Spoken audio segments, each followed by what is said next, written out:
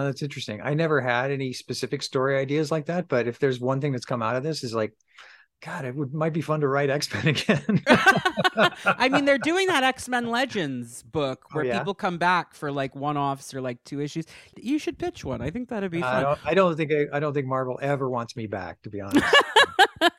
X-Men. In the 21st century, evil mutants led by Magneto aim to destroy the world.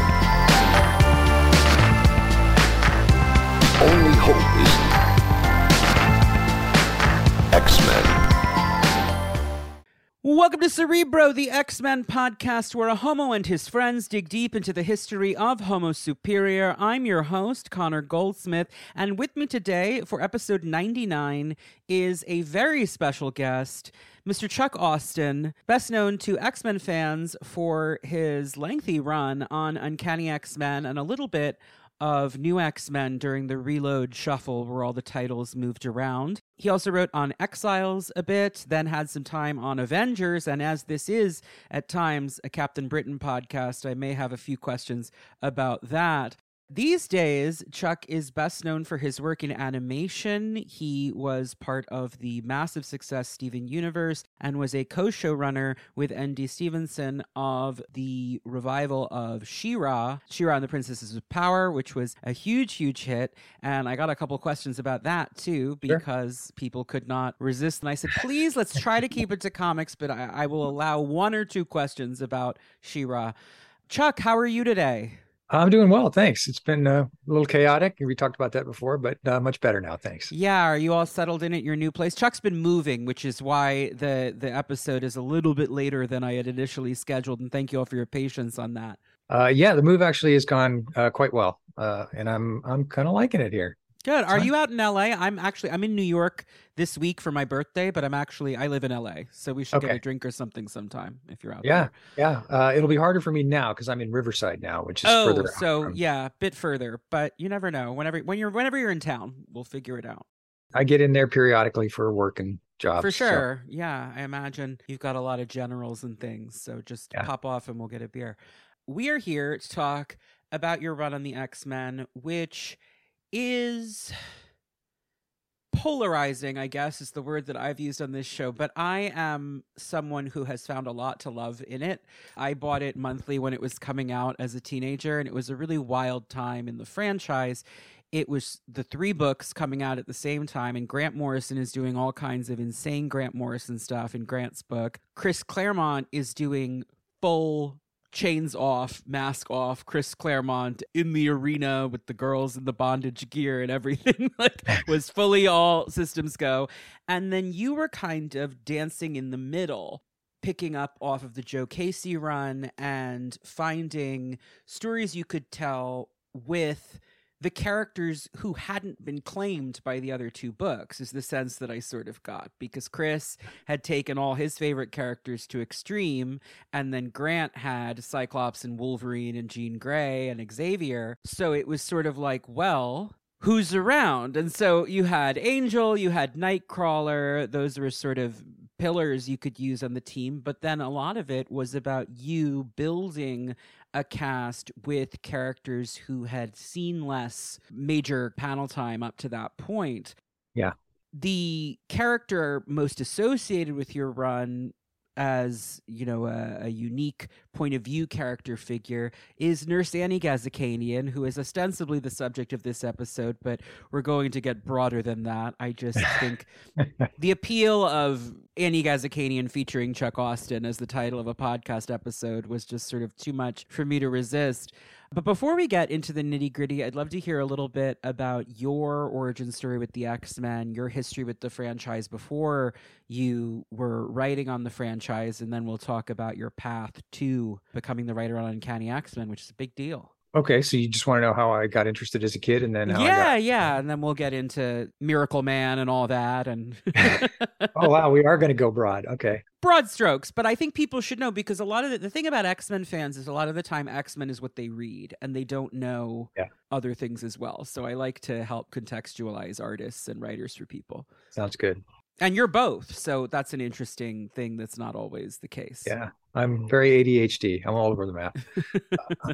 I had a bunch of I don't know where I got them. I had a bunch of comics that people had given to me just when I was a kid. I had some of the Neil Adams comics from when I was younger, and I always enjoyed those. But I really got into it with Giant Size X-Men #1. I bought it at the 7-Eleven across the street from my school and sat on the grass reading it. That literally as soon as I bought it, and I was just hooked. So I got into that early Claremont Dave Cockrum run. I had been a Dave Cockrum fan without knowing it at the time on his Legion of Superhero stuff. So it was really natural for me to sort of gravitate into what he was doing with that X-Men stuff. Yeah. I really enjoyed it. But when John Byrne came on, everything kind of took off for me in a way that was sort of awe-inspiring. And I really, really enjoyed that run a lot. Over time, I got older and I lost interest and I got out of the X-Men. I got into other things, and a lot of my comics reading became a lot more independent and offbeat. And I got out of comics almost entirely and started working professionally as first a computer games animator and then an animator in Los Angeles for various TV shows. I started on King of the Hill and wound up working on all kinds of shows. I don't know. You don't want my resume. It's way too long. But hit IMDb because you might be surprised. He's worked on like a million things that you've heard of. He's a very successful guy. Yeah, I've done well for myself. I have to say, I've been able to pay the bills, which is good. In the arts, I mean, that's an achievement for sure. It is a huge achievement. It's down here. I get the first question that people ask me when their kids come in for mentor information, because I have classes and stuff that I teach sometimes, is will my child be able to make a living?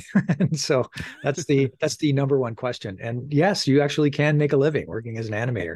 I was never able to really make a living as a comic book person, although I had a couple of good years when I was writing the X-Men. But I guess if we're going to get back to the next part of the X-Men, skip ahead many years. I'm married, have 3 kids, and I'm working at King of the Hill actually, and they're going on a particularly long hiatus because they're not sure if they're going to pick it up again. I think this was between the 4th and the 5th seasons, maybe. While I was finishing off and I was interviewing at other places looking for work, it was tough because King of the Hill was a non-union shop and every place else in town was union. So right, you had to find a place that was willing to get you in and sponsor you in the union to get a job. So at the same time, I was looking for work anywhere, and I sent stuff.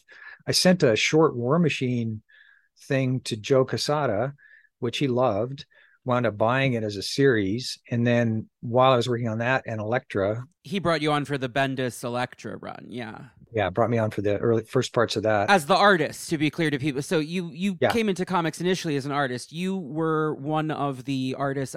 For the context that I mentioned briefly earlier, Alan Moore tapped you to draw some of Miracle Man, which is a huge pillar of comics history. And then I actually, just as a random thing, I'm a big Phantom Lady fan. Oh, yeah. So I just am like, my dream, I have some comics writing aspirations myself, and I would love someday to do like a Phantom Lady revival for DC. I think she's such a fun character. And you co-created the Dee Tyler version in the 80s, who I quite like. I thought she was fun. She met quite an ignominious end in Infinite Crisis, but Oh, did she? Yeah, she got skewered right through the chest by Deathstroke, and I was like, that's a little gratuitous. But you know what? It's been like 6 continuity reboots since then, so I'm sure we could figure something out. But no, I've always liked Phantom Lady, so thank you for bringing her back in the 80s, because she's such a fun Golden Age character. But yes, so you were on Elektra, and then the War Machine series was part of the Marvel Max imprint. Part of the Marvel Max line. It was a weekly black and white comic that we were doing. And that was where I was first working on sort of that hybrid CG drawn over style that we were using for a while. But people were really digging the writing, and the writing was going through the X-Men offices. So when Joe Casey decided to leave X-Men, they asked if I would be interested in taking over the 3rd book, and because they just really liked War Machine. And that was such, like, I've talked about the Joe Casey run a lot on this show because I think it's very underrated. Yeah. It's brief, but he was doing a lot of interesting, weird stuff in concert with what Morrison was doing in New X-Men to sort of broaden the notion of mutant culture. Yeah. So you had them participating in pop culture more. The Stacey X character obviously brings a very new angle to mutant relations, literally speaking, but also the way that mutants were being commodified, the idea of them being sexually fetishized, which makes a ton of sense because that's something that happens to minorities all the time. And you inherited the story right in the middle of the Holy War story, the Church of Humanity stuff that he had set up. Were you left with like notes on where, because it goes in a very different direction once you take the story over? Yeah. I was not left with any notes, and I didn't really know where Joe intended to take it. I really liked a lot of the concepts and the characters, but Marvel felt that was going in too dark a direction. It was getting very dark. Yeah. Yeah. They actually wanted to pull back from that. And they wanted to get back to what they considered to be the heart of the franchise, which was, emotions, characters, relationships. Soap opera, fun, high-flying adventure kind of stuff. Yeah. Yeah. And so I was asked to sort of wrap up those storylines, and I wanted to keep Stacey X just as like a little bit of sort of like the darkness. And I liked her as a character. It's always great to have that character that everybody hates. Well, you write that great monologue for her. I mean, I was in that episode, I was like, man, the second Joe's off the book, all the characters hate Stacey, and it's a bummer. But then I got to you wrote that monologue for one of the Chaos and Mia issues where they go to the ruins of the brothel, and she finds the photos and stuff of the girls who died, and she has this, you give her a lot of pathos in this monologue. And I was like, I actually wish that Chuck had written Stacey longer. You gave her that jump rope exit, which at least is an iconic scene in the history of the X-Men. Were you told to basically get rid of that character? Was she not well loved by editorial? She was part of that darker tone. She was not well loved, and but mostly she was a prostitute. So just the idea of sort of overt using your X powers for your overt sexuality just made everybody a little uncomfortable. So they wanted to see her go. I did get permission to bring her back, but I never got around to being able to bring her back. She was going to go through I don't know if you heard this. I talked to Chad about this, I think. I didn't listen. Chad Anderson from Grey Malkin Lane, by the way, connected us, and Chuck did an interview for them, but I haven't listened yet because I didn't want it to infect my interview process. But I will listen after I speak to you, because I'm sure that you guys, Chad's great, and I'm sure you guys got into a lot of interesting stuff. Oh yeah, he's great. So you had a plan to bring her back. Yeah, there was the whole thing about secondary mutations at that point, and she was we were seeing the whole thing with her getting sort of like a lizard skin, more snaky stuff going on. Yeah.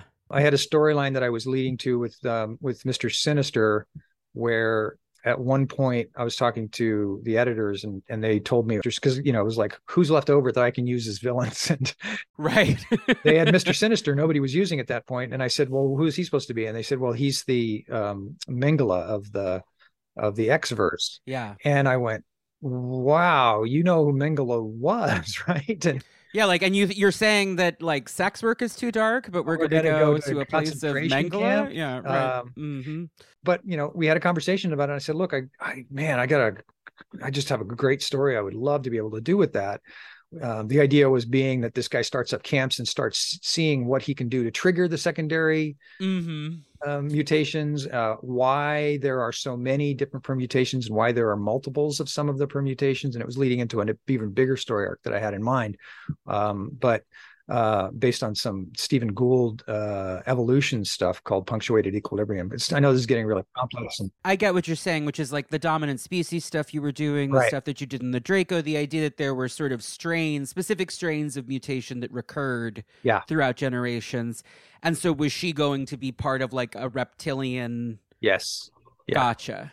And so when they encountered her, Sinister, they were all going to get captured and be put in this camp that Sinister was experimenting on people. Some of these ideas, by the way, I think were used in Frank Thierry's Weapon X, or at least I'm not saying Frank took the idea. I'm just saying no. Frank's ideas were entirely his own and all original. But I think that some of this conversation clearly, because the camp situation did end up happening over there. Yeah, but that actually happened not long after the conversation that I had. So it's not that okay, I want to make sure I'm very clear. I don't think anybody ran with my ideas. No, but those themes didn't end up happening in a different book.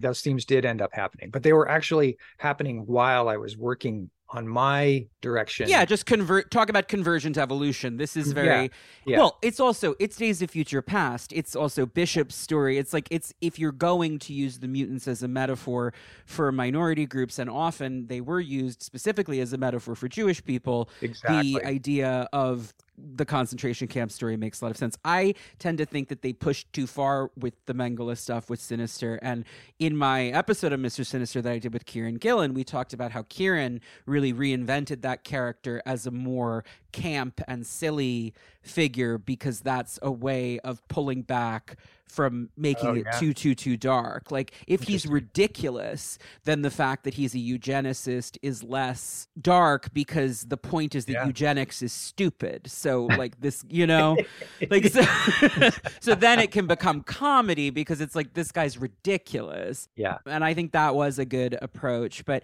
you might be happy to learn that Stacey X is thriving on Krakoa in the New Mutant homeland. She has set up a combination sort of brothel / social counseling service / orphanage. Oh, wow. She takes care of mutant children who were abandoned, and then she also is like kind of a therapist. She's having a great time on Krakoa, and she and Nightcrawler have been hooking up. So interesting. It all did come around for her. It just took about 20 years. Okay. Wow. God, yeah, it's been a long time. Yeah, and that was just it was Cy Spurrier, who I think, a lot of your early stuff, like, you are somewhat more adjacent to the British comic scene that I think does do a lot of that edgy stuff. And Cy Spurrier is definitely one of those creators. And I don't know him personally, but I imagine you hand Cy Spurrier a list of like, here's the X-Men characters that no one's using right now, that he was like, ooh, Stacey X, let's do something there, right? Yeah. The other characters that you did a lot of focus on before we get into Nurse Annie, in terms of existing characters, you brought North Star to the team, which was a big deal. Was that something that was talked about editorially, or was that something you pitched?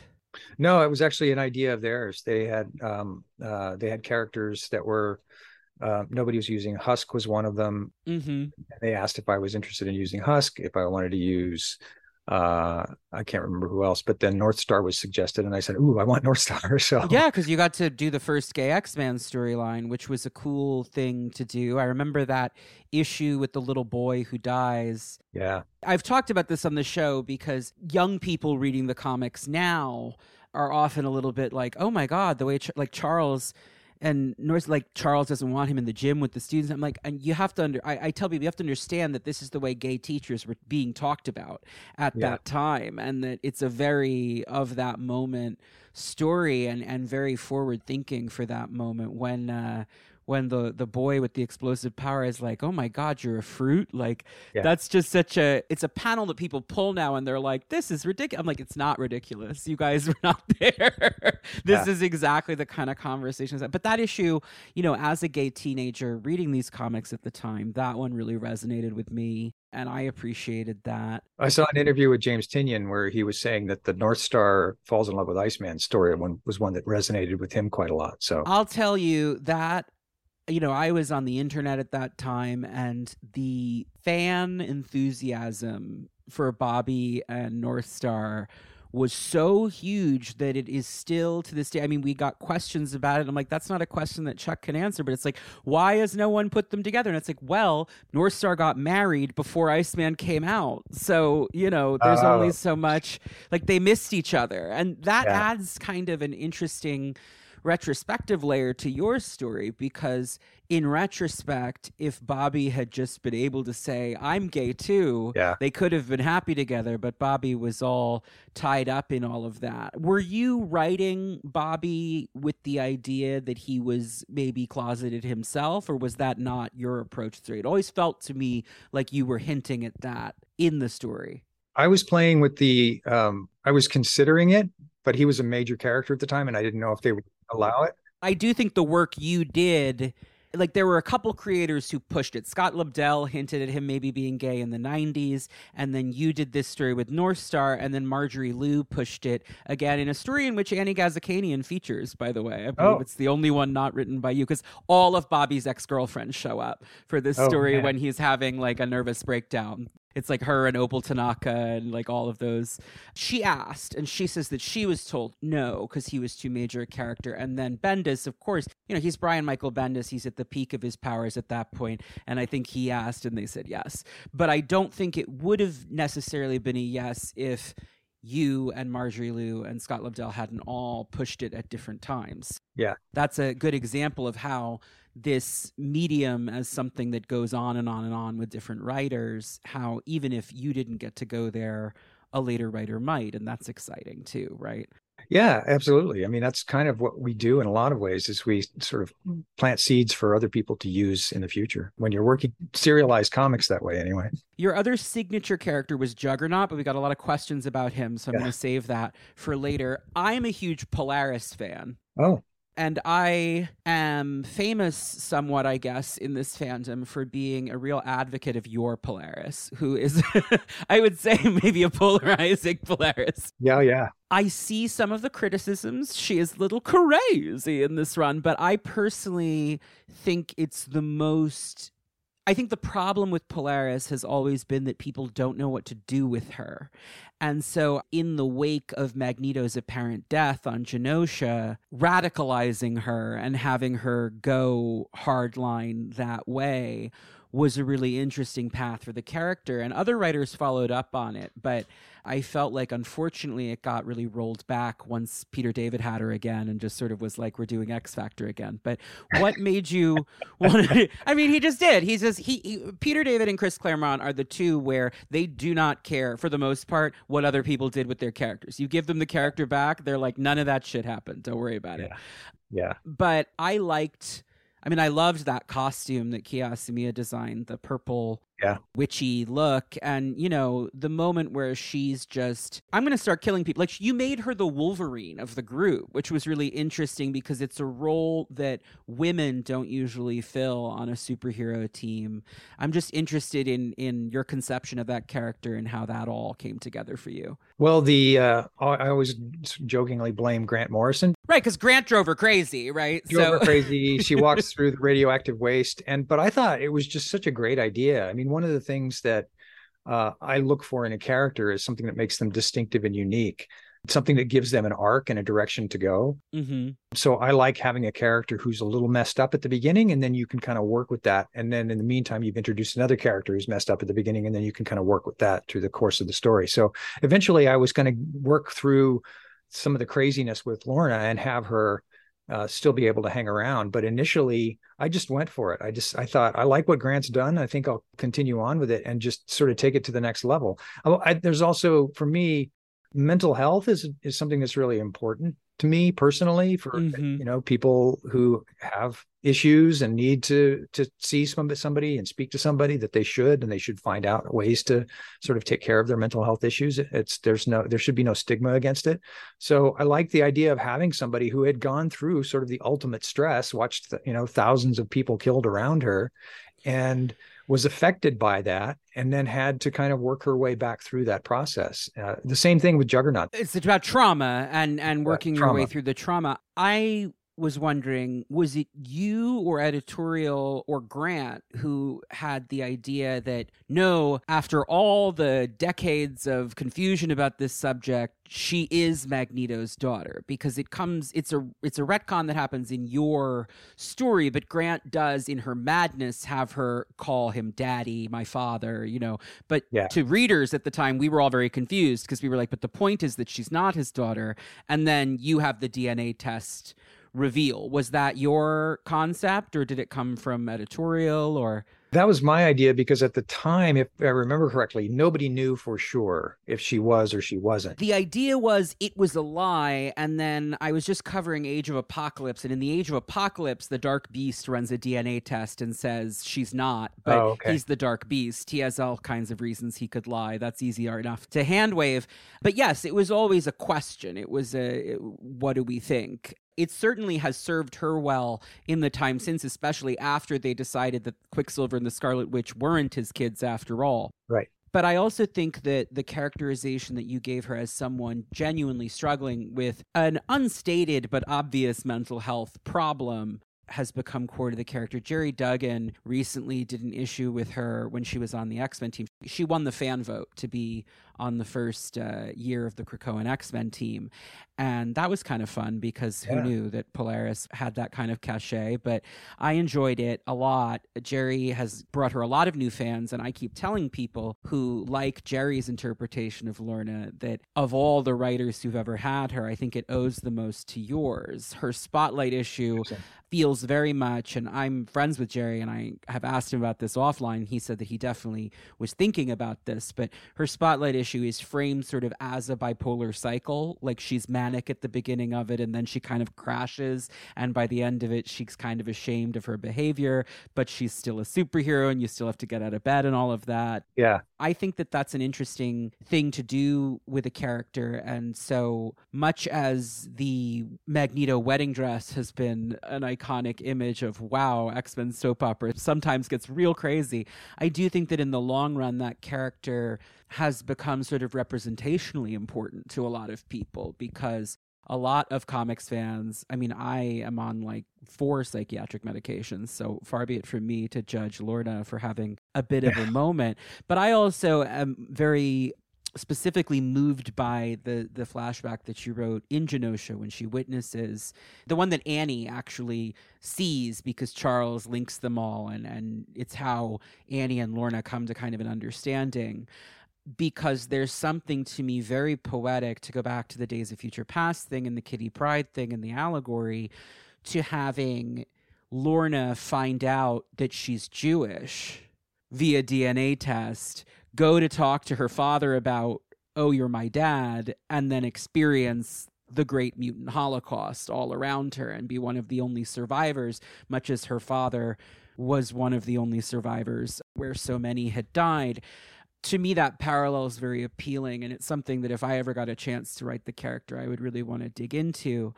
But the theme of genocide is something that you explored a lot, and one of the ways you did that was, and we're only a half an hour into recording, through the character of Nurse Annie Ghazikhanian, who, for people who are not familiar, who have not read the run, is a human nurse of Armenian descent. Ghazikhanian, the Ian ending, like Kardashian, for people who are not familiar, is a common way to spot an Armenian name. The Armenian genocide is a subject that is not widely discussed at the same level as similar atrocities like the Holocaust, in part because the Turkish government denies that it ever happened. Yep. Whatever one might feel about the Kardashians, I actually do think that they've brought a great deal of awareness to it. There are all kinds of Gen Z and millennial women and gays, like everybody who watched the Kardashians, were like, oh, the Armenian genocide was horrible, and I know all the facts about it because Kim Kardashian told me. Which, you know, I think that if you can do something positive for the culture at the same time that you're doing things people might criticize you for, then that's great. So she's Armenian, she's a nurse, she is not a mutant.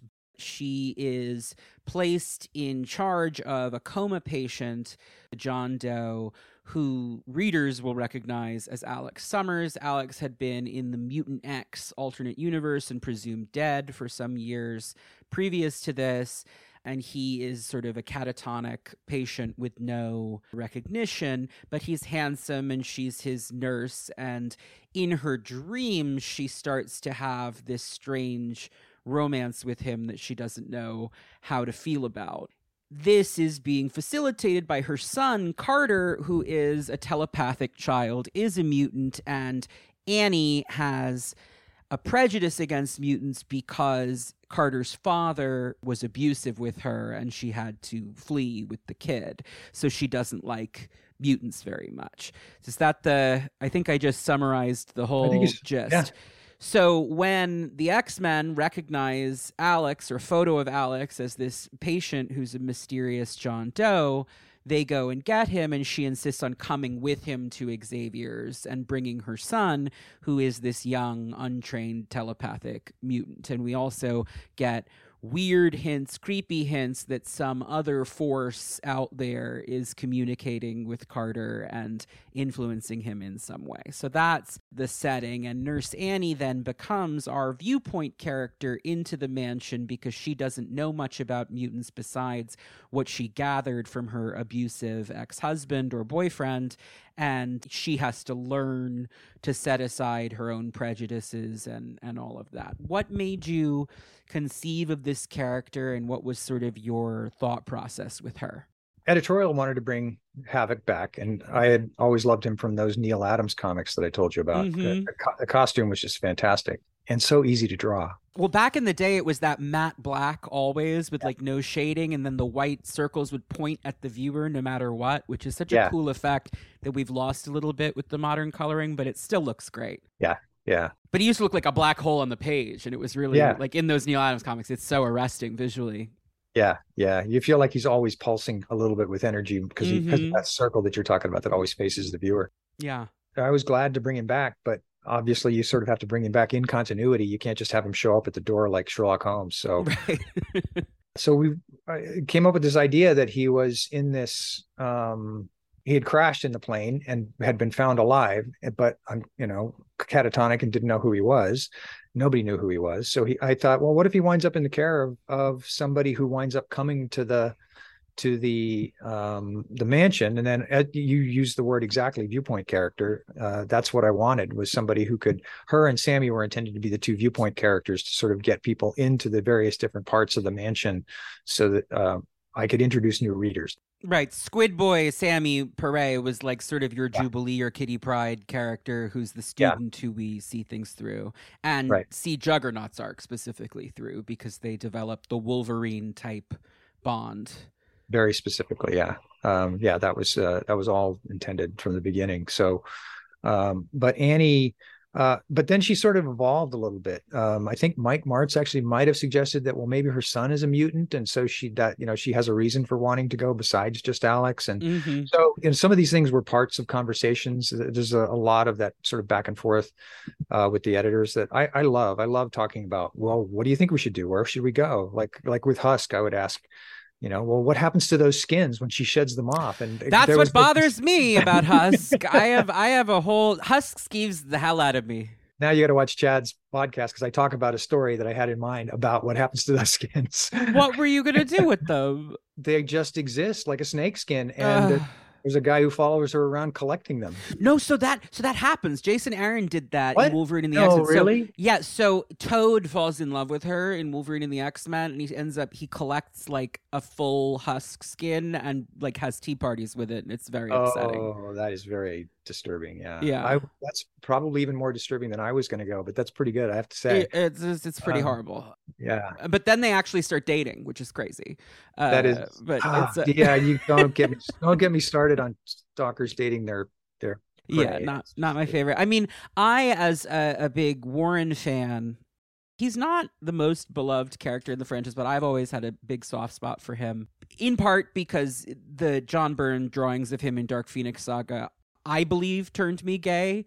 I mean, I realize that it's not actually how it works, but I'm glad that's not how it works. I know it's not how it works, but I would have to defer to you, though, on that. I mean, it's certainly, let's say, it was the moment at which I went, uh-oh, something's going on here, because I'm 7 or 8. My dad's an X-Men collector, so I grew up reading the 70s and 80s stuff instead of the 90s stuff that was coming out when I was a kid. I'm turning 35 this week, for context. But when they're in New Mexico at the Angels Eyrie to come ask him and Candy Southern about the Hellfire Club, and he floats down with his wings, and he's in the tank top with the headband, and he's got the chest hair spilling out, and I was like, uh-oh, what's going on in my brain right now? So I have a soft spot for Warren. I really loved him with Candy, and then after Candy died, he ended up with Betsy Braddock, who was my favorite X-Man character as a kid. I wasn't as crazy about the ninja evolution, but I loved her in the 80s stuff. And so I'm very happy now. She's back to herself. Ninja Psylocke's her own character, who is also cool. And Betsy is Captain Britain now, which is a lot of fun. Oh, wow. Okay. Yeah. And she's dating Rachel Summers. So we've come a long way in the queer representation in these comics. It's fun to just catch you up a little bit on these things and have you go, wow. Thank you. The X-Men comics are really good right now. I gotta say, if you want to dip back in at all at any point.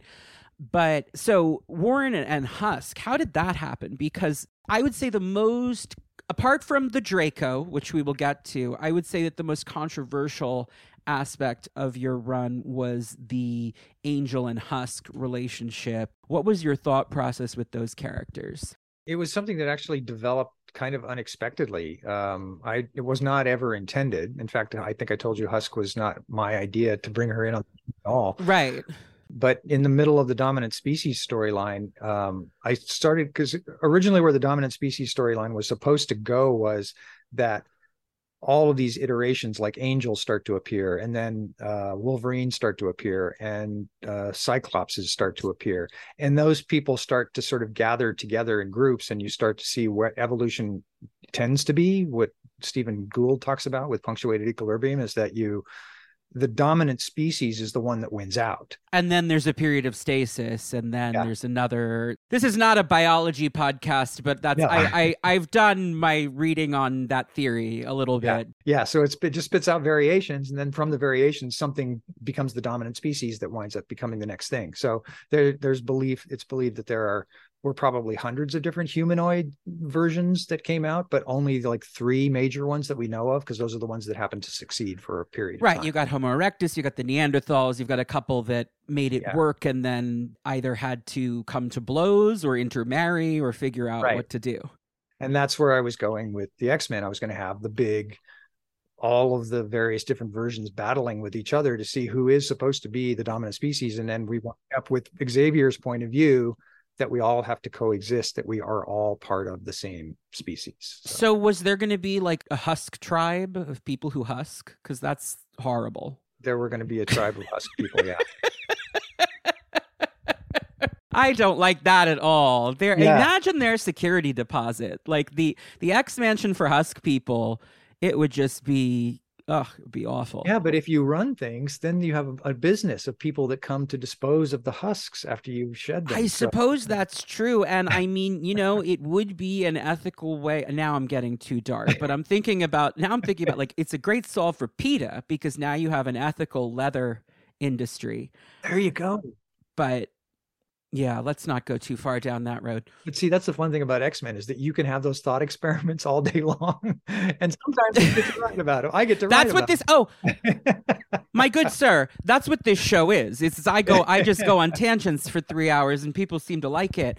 So once you were writing Dominant Species, they did seem to have a certain chemistry. Yes. And so that's when that came together. And Psylocke had just died, so he was in a very fraught emotional state to begin with. I had liked the sort of flirtation that had been building between him and Stacey X in the Casey run, but that was going to come back though when she came back. Yeah. Well, so for anybody listening, just to be clear, I officially retract any statements I've ever made where I said that Chuck Austen wrote out Stacey X, because clearly she would have hung out longer if Chuck had his way.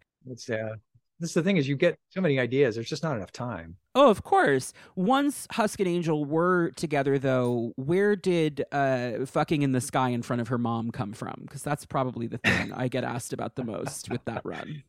I know. And it's funny that sticks with people. But I guess that just shows that nobody's ever done anything sexually stupid in their lives, whereas I have done stupid things.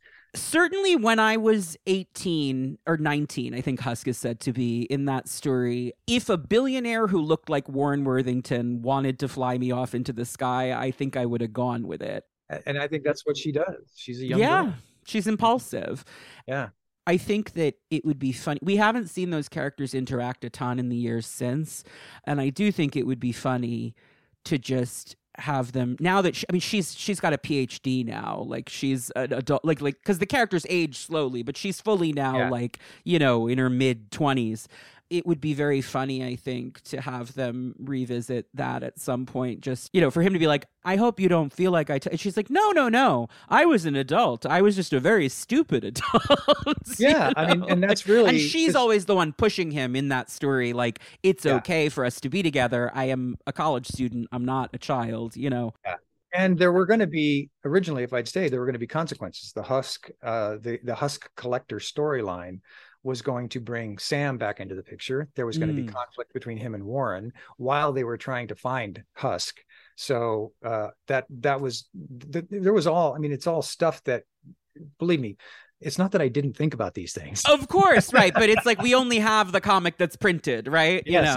And I get it. I totally get it. I mean, it's like you got the canceled run. So now you have to figure out, well, what would have happened? If you hadn't been pulled off it? Oh, I wasn't pulled off it. I quit. Okay, that was my next question is because when the reload all happens, you're on it for a little bit. Yeah. Because Chris was taking Uncanny back over, and then you leave and are replaced with Peter Milligan. What compelled you to leave?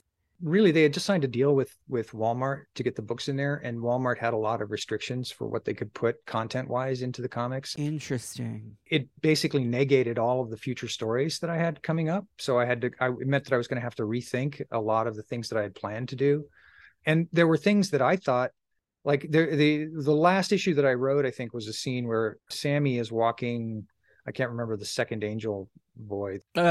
Josh Icarus. Josh. He's walking Josh Icarus through the mansion and showing him like, this is where this is and this is where this is, and then they go through Aurora's giant recreation of her African storm forest, and I had written the scene that she was nude in there, like in the old days. Yeah. Like in the old days. And they told me I couldn't do it. And I thought, but Chris Claremont did that in 1975. Like that's, yeah. And that was my response. And they said, yeah, we can't do that anymore. And I thought, wow, I just don't think I can't write like beyond 1975. Right. Because then it just made me start to realize that the direction that they were going, it was not going to be an easy thing for me. And there was a lot of work that was coming up in animation at that point. So it was a nice natural place to take a break. So I broke out. That makes sense. But then you did end up on Avengers for a little bit, or was that concurrent? That was a little before I left, because Gotcha. my run ended on the Avengers before I left. So my one question, Avengers-wise, because this is not an Avengers podcast, is just about Kelsey Lee, your Captain Britain, and mostly just, why did you make Brian and Megan so mean? What was that all about with that? They trick her with that test, and then she could never see her kids again. It felt rough. As a Brian and Megan fan, I was like, why would they do that? I wanted to show that because originally in that original Captain Britain story, you get the choice, right, of the amulet or the sword. And I wanted to show that it's often like life. It's you choose one path or the other, and it's not that one is wrong or the other, and the other is better. That they're just sometimes just different. So she chooses the sword, and that alters the direction of the powers and where she's able to go. And it means that she has to be separated from her children because she chooses the path of the warrior. So the idea was that she was going to have to work her way through the warrior process to get back to her children. To get her kids back. And yeah. Right. I mean, because so much of everything that I do, and it's one of the reasons why I realized in some ways I'm not the best suited for comics. I'm more suited for television or long form storytelling. Is I always think in terms of what the arc is for the character and what they have to go through. Like, so you give them weaknesses and difficulties up front, and then they have to kind of work through those and power through to find their inner strengths to get what they need most in the world, or rather than even what they want. Like, you may want superpowers in the moment, but what you really need is your children back. That winds up having to be her arc, but then you don't get to finish the arc. Yeah, right. Well, you might be happy to know that Chris Claremont actually, as it happens, picked her up when he did New Excalibur, and he used her. She fell under the sway of an evil Captain Britain and became a bad guy for a minute, and then it all resolves in the end, and she did get her kids back. So great, good. The arc did resolve. Nice. I get what you're saying, which is this is a thing that a lot of creatives, when they come on, have stressed, is that when you don't own the characters and you don't know how long you're going to be on the book, you never know if you're going to get to finish out an arc. Ben Percy, who's currently writing Wolverine and X-Force, he's a novelist. Yeah. he is a very long-term planner, and he has luckily, and when he was on the show, he was very grateful for this because those books have been selling really well. He's now almost up to issue, 50 of this run, and he's been able to plant seeds early on. And it's been funny because monthly comics fans are not enormously patient. Yeah. Right. But when you look back in 20 years and it's all going to be collected in a hardcover or a trade paperback, it's going to read like a novel. Yeah. In that form, stories disappear for a while, then they come back. Chris Claremont was also able to do that because he wrote the book for 16 years, but that's not really, even by the time you were writing, that wasn't really how comics worked anymore. Yeah. The Walmart restrictions are an interesting thing because you were writing in that very, like, this is something that people also don't get when they're like, wow, the comics are very like sexual at this time or very charged, is that it's that specific window between we're no longer following the comics code and then Disney's buying the company in 2009, and then Disney had their own content requirements. Yeah. It's a very peculiar little time in Big Two Comics that I think is interesting, and I think for many people, you kind of are the face of that moment in some ways. Yeah, well, we were trying to figure it out. And I know that you've caught a lot of shit about it, but I do think that in retrospect, there's much more to like than there is to object to, in my opinion. I have two sticking points, sir, that I am going to just sort of... So one is the Juggernaut is gay. No, I never heard that before. Juggernaut is gay? He and Black Tom are like definitely a couple. Oh, I see. Yeah, Chad and I talked about that. Yeah. So there's a question about that we'll get to. But the other thing is the Draco. So the Nightcrawler's parentage question, this is probably the thing that gets talked about most with this run. Were you aware at all of Chris Claremont's intention that Nightcrawler was the child of Mystique and Destiny? I was not at the time, and I don't know that anybody there was, because nobody told me not to do it. In fact, I was not aware. And that's the thing, there's so much continuity. I bought so many comics to try to make sure. Of course, right. No, it's hard to keep track of all of it. There's so much of it, yeah. Apart from that, which is just that Claremont was never allowed to do that because saying that these two women, I mean, one of them's a shapeshifter, saying that they were able to have a biological child together, he wasn't even allowed to say that they were lovers. Right. Yeah. It was it's a different time now where Destiny's been brought back from the dead on Krakoa because Krakoa can resurrect people, and they're married and on page and referring to each other as my wife and whatnot. But Nightcrawler, so far, they haven't retconned that. I don't know what might happen, but Azazel has not appeared a great deal since the initial story. What was your conception there? Because I think at the time when I was reading it, I think my objection to it was the thing with Nightcrawler, right, is that he looks like the devil, but he's not, and that it's irrational bigotry that makes people treat him this way. And then you revealed that actually his father is the biblical devil. Well, let's or at least a mutant who claims that he inspired the biblical devil, right? Yes, he is a mutant who claims he inspired the biblical devil. That's exactly what he is, and it was all a part of that long-term dominant species idea. Mm-hmm. That this has happened, like with punctuated equilibrium that we were talking about before, and sorry to get back into the science, but that it happened once before, and that's the Book of Enoch, where they talk about giants and angels, and that in some cases that's where some of the stories of the devil begin. Or if you want to go back to the stories of the Satan who tempted Job, Hasatan in Job, the adversary, Hasatan. Right? Yeah.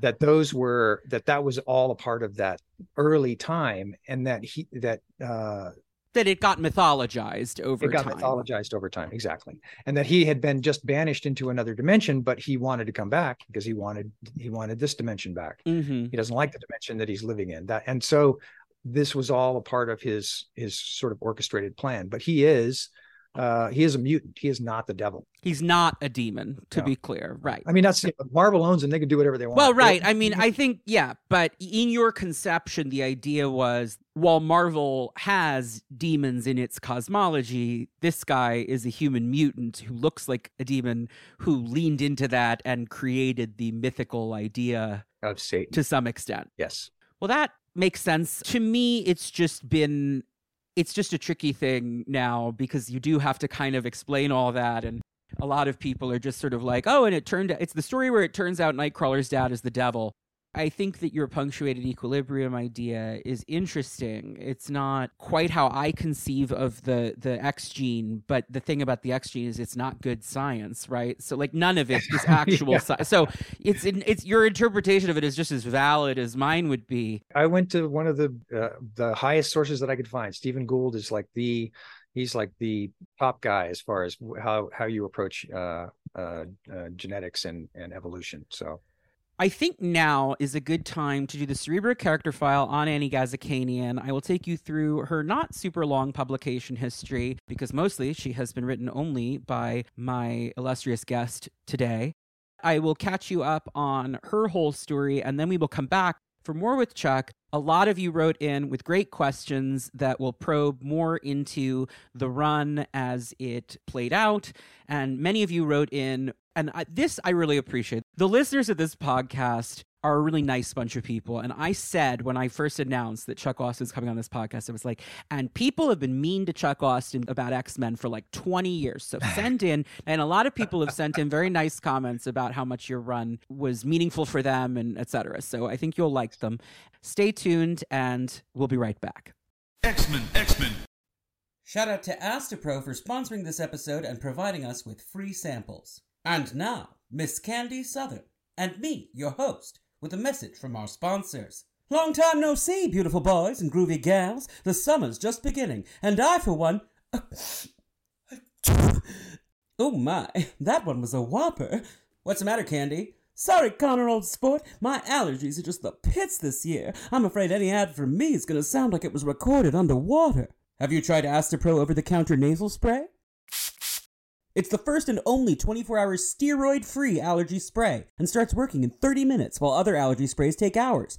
Astapro is a first-of-its-kind nasal allergy spray, delivering full prescription-strength indoor and outdoor allergy relief from nasal congestion, runny and itchy nose, and sneezing. I've had terrible allergies this year, which is a bummer when you record a podcast for a living, but Astapro has kept me sounding crystal clear.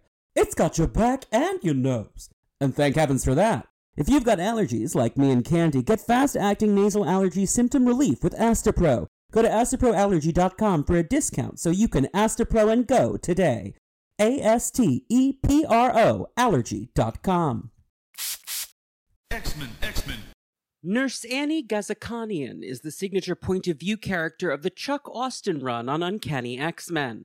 Created by Austen and Ron Garney, Annie's a single mother of Armenian descent who's prejudiced against mutants due to past trauma, but becomes the school nurse at Xavier's to help her mutant son Carter, and also to follow her comatose patient, Alex Summers, with whom she's unexpectedly fallen in love.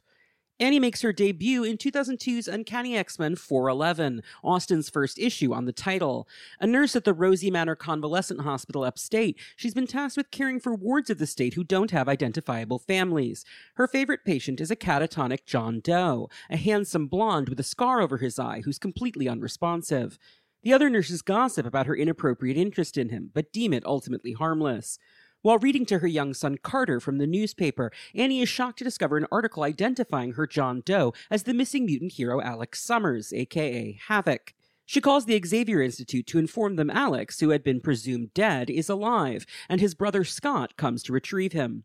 Scott overhears Annie's romantic goodbye to Alex, which embarrasses her, and he explains that before his disappearance, Alex was in a relationship.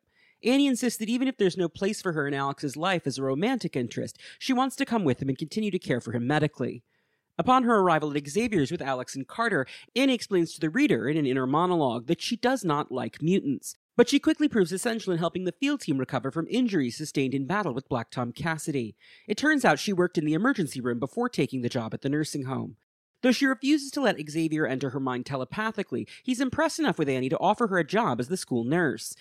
Annie is surprised as she has obvious prejudices and wonders if Xavier wouldn't prefer a mutant nurse, but Xavier appeals to her decency by comparing the plight of mutants to how Armenians suffered under Turkish rule in the Armenian genocide. Annie accepts the position and attempts to make amends with the mutants she has already offended, but the reader soon discovers her secret. Part of her struggle accepting mutants is because her son Carter is himself a mutant, already a powerful telekinetic and telepath at only 6 years of age. While she quickly bonds with new recruit North Star, Jean-Paul Beaubier, Annie immediately clashes with Bobby Drake, aka Iceman. She and North Star bond over his crush on Bobby, which, given that Bobby is ostensibly straight, he compares to Annie's impossible love for Alex. While Annie and Bobby don't get along, she promises Bobby she will keep his own developing secret, a new secondary mutation that appears to be steadily turning his body to ice on a permanent basis. The mansion's soon rocked by the arrival of Lorna Dane, aka Polaris, Havoc's girlfriend who has recently suffered a psychotic break after surviving the genocide on Genosha. Carter comes to discuss the matter with Annie while she's taking care of Alex in the infirmary, and then uses his telepathy to try to wake Alex up over Annie's strenuous objections. While she's shaking Alex in an attempt to pull Carter back from his psychic exploration, Lorna arrives in a spooky new villainous costume and threatens Annie by magnetically tormenting her with scalpels. Xavier is able to make Lorna back down, and to everyone's shock, Alex does wake up. Immediately frantic, Alex explains that Carter is still lost in the void after rescuing him. Charles projects his own mind out to bring Carter back, which delights Annie, but she's stunned and upset when Charles, upon his own return, insists he and Annie must have a conversation about Carter's father. Before they can have that chat, Lorna shocks everyone by proposing marriage to Alex. While Alex hesitates and doesn't answer, the other X-Men assume he will say yes and begin congratulating the couple on their engagement. Annie is devastated, but Alex comes to her in the infirmary and explains that while he doesn't remember his time spent catatonic, he does feel like he knows Annie somehow. He and Lorna then leave the mansion for a vacation to get reacquainted. When the governor of New York orders Xavier's students removed from the institute, the Canadian superheroes Alpha Flight show up to enforce the order. Despite her lack of superpowers, Annie fights back when they try to take Carter. Luckily, Xavier is able to shut the situation down by threatening to reveal the governor's dirty secrets. After this, Annie continues to serve in the background as a supporting character and sounding board through the Holy War storyline. With Alex and Lorna's wedding rapidly approaching, Annie finds herself miserable at Lorna's bachelorette party the night before. She's comforted by Bobby, who, much like North Star, relates to Annie's struggle. Bobby has feelings for Lorna that she's never properly returned. Bobby is shocked when Annie mentions North Star is gay, and his uncomfortable reaction infuriates Annie. She castigates Bobby as a homophobe and a self-hating racist, afraid of becoming a visible mutant because he's turning to ice, and thinking himself better than those who can't hide their mutation.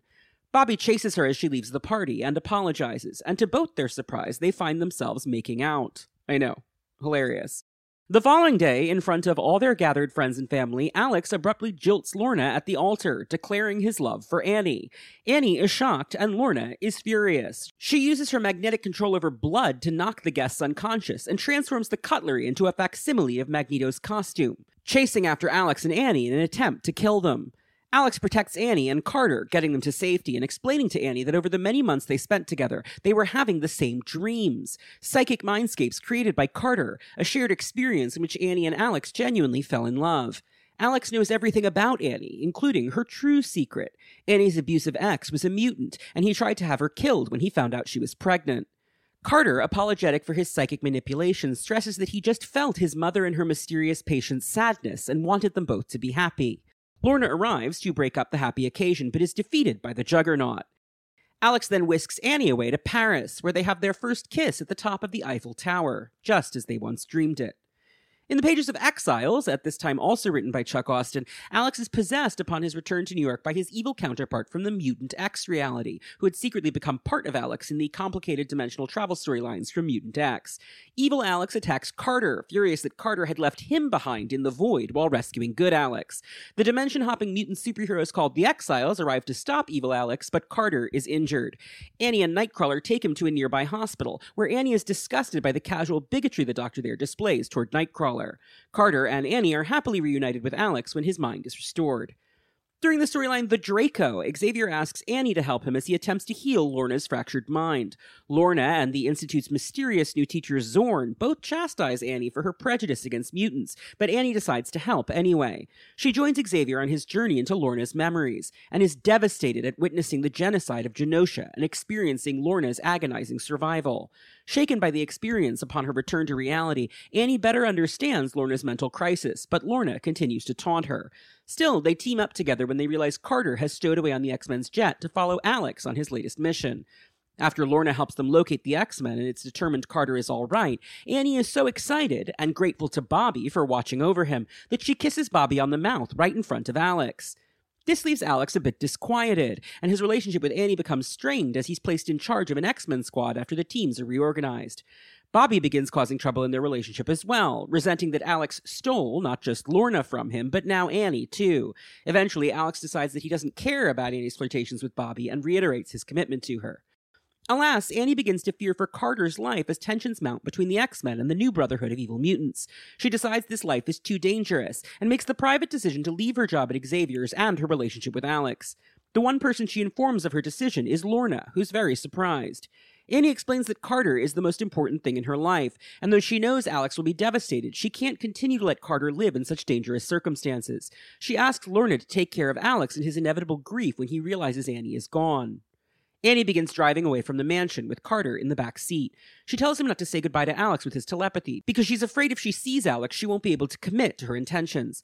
Northstar, who's realized what's happening, runs up with his super speed for a proper goodbye to his bestie. While they're bidding one another farewell, Carter declares that his best friend at the mansion, Sammy Perret the Squid Boy, has just been killed in the conflict between the X-Men and the Brotherhood. This emboldens Annie to get the hell out of Dodge straight away, and as she's driving off into the distance, she's confused when Carter begins talking about a new friend, a girl Annie assumes is imaginary. While Annie doesn't notice, it's clear to the reader that some sort of psychic entity is sitting with Carter in the back seat. This is Chuck Austen's final X-Men issue. 8 years later, in 2013, Annie makes 3 brief appearances in Marjorie Liu's run on Astonishing X-Men. Mystique, posing as Bobby, invites Annie, Lorna, and Bobby's other ex-girlfriend, Opal Tanaka, to come meet with him just as he's going to meet his new girlfriend, Kitty Pryde. Everyone leaves disgruntled, much to Mystique's amusement. 2 issues later, Bobby is driven crazy by a celestial death seed, don't worry about it, and attempts to freeze the world. In his maddened state, he kidnaps Annie and Lorna and strands them alone together in an ice cave. Awkward. They're rescued after the X-Men Thor and Opal Tanaka manage to knock some sense back into Bobby. That's the last we've seen of Nurse Annie Ghazikhanian, but in the new Krakoan age, her son Carter is eligible for citizenship in the mutant sovereign nation. Might they arrive in time for Annie to help care for wounded mutants amid the coming fall of X? Probably not, but it'd be fun. X-Men. And we're back. I hope you enjoyed that. I am here with iconic X-Men writer Chuck Austen, who I am so thrilled to be having a chat with today. Chuck and I have been laughing a little bit off camera. I said, if you hate any of these questions, you can just tell me to skip them. And he said, they went to the trouble of writing in, I'm going to answer. And I thought that was a really generous and lovely comment.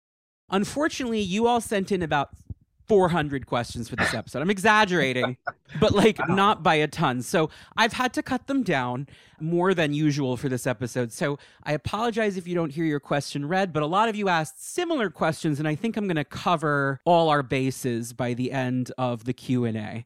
So without further ado, because I know that you have to pick up your kid in a couple hours, so I don't want to keep you too late, I am just going to dive right in. Ashley Arabian writes, hello, Connor, an esteemed guest. I'm so excited for this episode of the most prominent Armenian in the X-Men franchise. Cerebro really made the light bulb go off for me finally that, growing up with my grandfather's stories about the Armenian genocide probably contributed to my obsession with the superheroes who are constantly threatened by genocide. Annie's backstory really rings true to my experience. There's a lot of homophobia, transphobia, racism, etc. that I've seen in other Armenians thanks to ye old unresolved generational trauma. It made a lot of sense to me that Annie would have been rejected by her family and community for having a son who was perceived as not fully Armenian. My dad became the black sheep of the family for marrying a non-Armenian woman, and my brother and I grew up really separated from the culture as a result.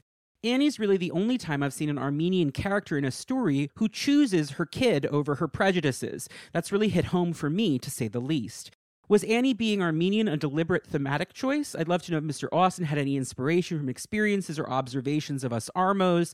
Until Marvel lets me write giant Glendale Galleria size Carter Ghazikhanian. Bye and thanks. Ash. My daughter's best friend was Armenian, and we used to hang out with their family a lot. We had a lot of fun. We went over, they used to cook these huge meals for us. And, but the two of them were best buds. So they hung out all the time. And in the course of talking with their parents, that's how I learned about the Armenian genocide and about not only that, but about, family life and relations and huge piles of rice in the middle of the table. So yeah. A lot of fun fact places around the internet have said Chuck Austen's wife is Armenian, and that's why. Yeah. We'll have to correct the record on that. The name was a combination. Their last name was Ghazikhanian.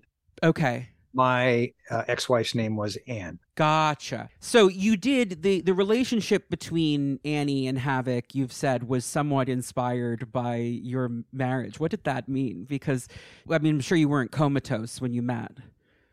No. No. Did I say that? That it was inspired by? You said that there was some inspiration there, that you saw your relationship in them to some, or maybe the dynamic. I think a little bit. This was 20 years ago. I don't expect you to remember like off the cuff interviews with Wizard Magazine or whatever. Yeah. You know? I mean, things like it was, I was a struggling young animator when I met my wife, and she was a pretty high level producer, television producer at that point. So there was sort of a kind of almost a fantasy element to it. I'll never forget one weekend, her previous husband was going to be watching the girls. She said, "So you want to go to Paris for a week?" And I was like, "Yeah, let's go to Paris for a week." So you're kind of the Annie in the scenario. I was sort of the Annie in the scenario. Yeah, definitely. That's kind of fun. That's a twist on it that I hadn't quite realized. And obviously, I think we're supposed to find Carter. People are like, this isn't very ethical nursing. And I'm like, right, that's the point, because her telepathic son interfered and made them fall in love in dreams. It's not, I don't think it's supposed to be a model for healthcare systems. No, no. God, no. In fact, I think in the first issue that she appears, one of the other nurses says, that's just not healthy or something. Yeah, you shouldn't be spending so much time with this patient. You're fixated and it's weird. And then the other nurse says, look, it keeps them both comfortable and happy. I'm all for it. And, sometimes care is just caring, And yeah, as far as the Carter thing goes, it was a way of showing something that I was going to get into later, the fact that children can feel the pain of their parents. He felt her isolation and loneliness from leaving her family, leaving everything else for his sake. And so he was doing this thing, not only for her, but for this comatose man, to put the two of them together. It worked. It's a very childlike idea of here's how I'll fix it. It's the Parent Trap, right? It's very exactly. It's the Parent Trap. And just like the Parent Trap, there is no sex involved. Just for the people who have brought up the weird idea of that he put them together so they could have sex. That's not at all. There was no sex in the dreams. He's like an 8-year-old. It's not something that's occurring to him. Right. Yeah. That's why it was always romantic places like, Paris and these. Right. Or like here we are in a picnic or whatever. Yeah. Right. Like it's all stuff that he would have seen on television. Not, exactly. But in terms of the Armenian angle, one of the things I thought was really interesting about that, even reading it as a teenager, was she brings up the Armenian genocide in the comic. She clearly understands what it means to be from a threatened population, from a genocided population, but she has this deep-seated prejudice about mutants because of her experience with her ex. Yeah. I thought that was an interesting hypocrisy in the character. And my favorite scene that she gets, I think, is the one Bobby has been having that problem with his powers where he's parts of him are turning to ice and he can't turn them back. Yeah. When he reveals that to her and how he's all dismayed about it, she says, "You're a racist." And he's like, "What are you talking about?" And she's like, "Against your own kind. Like, you don't like visible mutants because you're so afraid you're going to become one." And that goes to show that you aren't really down for your people because you only want to be a mutant if you can hide it. It's a real come to Jesus moment for him that I think, it's interesting. Jerry Duggan recently wrote a spotlight issue for him because he's on the X-Men team right now. And that's sort of how Jerry's been structuring that book, is each one is sort of a different character's perspective. And in that one, he talks about how he likes to be all iced up when he's doing appearances and stuff because he thinks it's important to show that for young mutants. He's also talking about being a gay role model in this story and, whatever. All I could think was, this is because Annie Ghazikhanian told him he was a homophobe and a racist. And he actually, had to think about it, Because it's oh my God, no, wait, but I'm gay and a mutant. Yeah. Is she right? Because she's kind of right. I should probably assess, myself. So I mean, that's part of why it became a running joke on the show. And this is why eventually I just said, Chuck Austen, if you're listening, come talk about Nurse Annie. I've become something of like a staunch Nurse Annie defender, because I think that she is a very interesting character in that she is a minority. She has this prejudice. She's aware that it's an irrational prejudice, but she still feels that her feelings are valid. She works through it. And she's able to, by acknowledging her own hypocritical feelings, identify hypocrisy in other characters in a way that I think is compelling. So I've been saying we should bring her back. She should be a talk therapist or something, because she really did a number on Bobby in that one exchange. I mean, then they have a very ill-advised, like, brief dating period, but Annie's choice of romantic entanglements is probably not her number one. I mean, from her ex on through it, clearly she has not great taste in men. And I'm an Alex fan, but I wouldn't exactly call Alex a great prize either, dating-wise. No, definitely not. But yeah, no, I really love that scene. Oh, thanks. I have to assume that was something you were intentionally working with. Like, yeah, this is a character from a community that it made sense that a lot of these white mutants would not have heard about the Armenian genocide. So it makes sense as something for her to bring up as a parallel. Yeah, that was definitely the case. And it came from the idea that bigotry is a learned behavior. Mm-hmm. Bobby's parents had been previously established in continuity to have been bigots, as well as in the movies at that time, which is what we were kind of using as our North Star, was the continuity of the movies. So yeah, the idea that he would have learned that behavior, even subconsciously, was something that I wanted to play with a little bit. So yeah, I mean, in some ways, I think that's, I guess you're telling me it's worked out in the long run, but in the short term, I think my stuff was a little too psychotherapic, I guess. I think that, like, there are certain things that some people are just never going to like. There are people who just don't like the punctuated equilibrium stuff that you were doing. There are some people who just don't like the Draco and Azazel and all of that stuff. I totally get that. Yeah.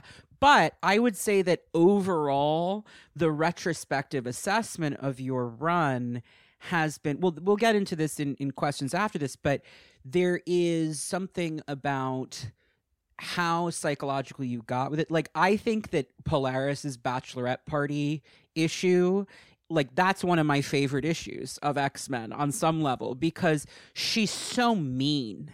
And you can tell that it's because she's in the middle of a psychotic break, that she's just like blowing up everything in her life because she doesn't know how to deal with all of this.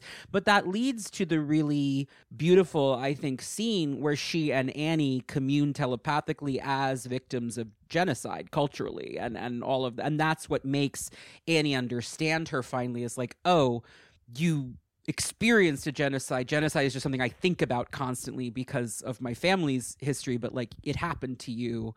That would make anybody crazy. And they start to kind of get it. And by the time Annie leaves the book through your departure, she and Lorna have become almost amicable. Like, it's sort of a thing where she's just like, you know what? I got to get out of here, but like, can you take care of Alex for me? Because this is not a healthy situation for me or my son, but you know, I do care about him. And Lorna's like, yeah, you know, we'll make it work. And they have kind of a goodbye that's not so toxic. And I think that's part of it, is that month to month, a lot of the time, your stories are just like, what just happened here? But then if you look at them as a whole, I do think that you have character arcs that are relationship arcs that do make a lot of sense. And it sounds like you had a lot of plans for where to take those longer term if you had been allowed to do that in a way you were comfortable with. Yeah, definitely. And there was a lot, I mean, at the time we were still trying to figure out the changes in the business, like the fact that trades were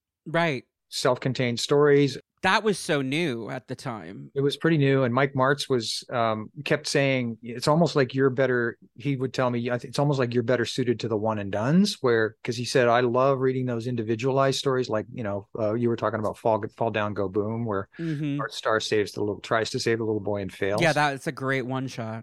And then I actually got the Avengers writing job because of the story about visiting Skin in the cemetery. Yeah. And, you know, then Angel wind up saving the children of the bigot that is digging up his friend. Right. How did you pick the characters that were going to be crucified on the lawn? Were you given a list, or did you pick them individually? No, they were characters that Marvel wanted to. They felt they were actually trying to go the opposite of what I was doing. They were trying to get rid of characters that duplicated powers of other characters, and Skin was one that they felt Mr. Fantastic.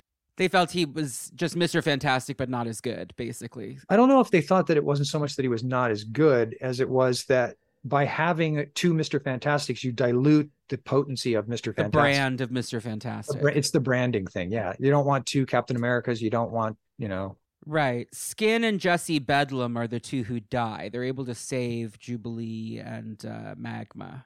Yeah. Yeah. And that was part of that was a decision on the parts of when it came down to having those people crucified on the lawn, Marvel was telling me which ones they wanted to get rid of. Obviously I had to check with them anyway. If I want to kill off a character. Well, of course you have to check, but it's always, again, it's nice to pull the curtain back on certain things like that, because I think that for a lot of fans, and I'm guilty of this myself, the writer is just the person who you assume makes all these decisions, because we don't know the name of everybody else who's in the conversation. The writer does not. Yeah. In fact, sometimes those books would come out and I would go, I didn't write that. So yeah, that dialogue isn't what I wrote. That's interesting. My dialogue. Yeah. So yeah, there's a lot of stuff that happens like that. And, it's like you were saying, these characters, they don't belong to me. They belong to somebody else. So, what winds up in those books it all gets determined there. I guess they're not in New York anymore. Is that no, our Marvel's still in New York. DC moved to LA. Okay. So yeah, those decisions are all made in New York. Tyler Aiken writes, Nurse Annie, standout supporting. Dear Connor and the esteemed Mr. Austen, first off, as always, I'd like to thank Connor for the incredible communities created and fostered on our favorite band of merry mutants. And for Mr. Austen, I'd like to thank you for the various works and contributions over the years. Now on to my question. Superhero comics are often famous for rotating out their supporting cast, especially when it comes to the non-powered cast members and love interests. The X-Men have had no shortage of non-powered supporting characters that stand out, from Moira McTaggart in her original conception to Candy Southern, to later characters like Jeff Bannister, and of course, Nurse Annie. When it comes to creating a non-powered character to interact with a cast of colorful personalities and powers like the X-Men, were there any traits you consciously sought to incorporate to help her stand out? What kinds of qualities do you think help non-costume characters like Annie or other noteworthy characters like Mary Jane Watson stand out and capture readers' attention while keeping them from feeling like props or window dressing in a superhero story? Thank you both for all your hard work over the years. Best wishes, Tyler Aiken. Well, Tyler, the main thing for me as a writer is you're looking for two things. You're looking to fill voids and you're looking to create conflict.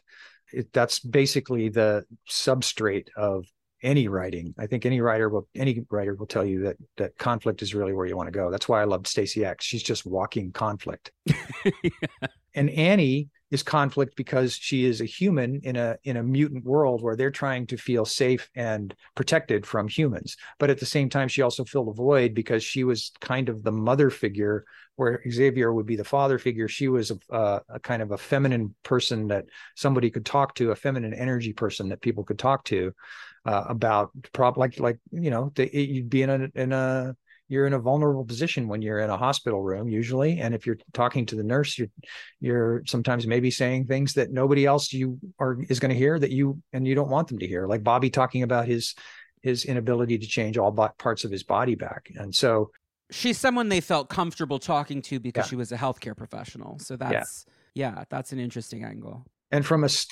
as a writer, you would know from a writing standpoint, sometimes you need a way creatively to convey information to the audience that doesn't feel like expositional dialogue. So having two characters who have potentially a tense relationship between the two of them, whether it's tension through love or tension through hostility or whatever, having the dialogue that sort of exposes things like his homophobia, as it were, or his mutant phobia. Internalized whatever, yeah.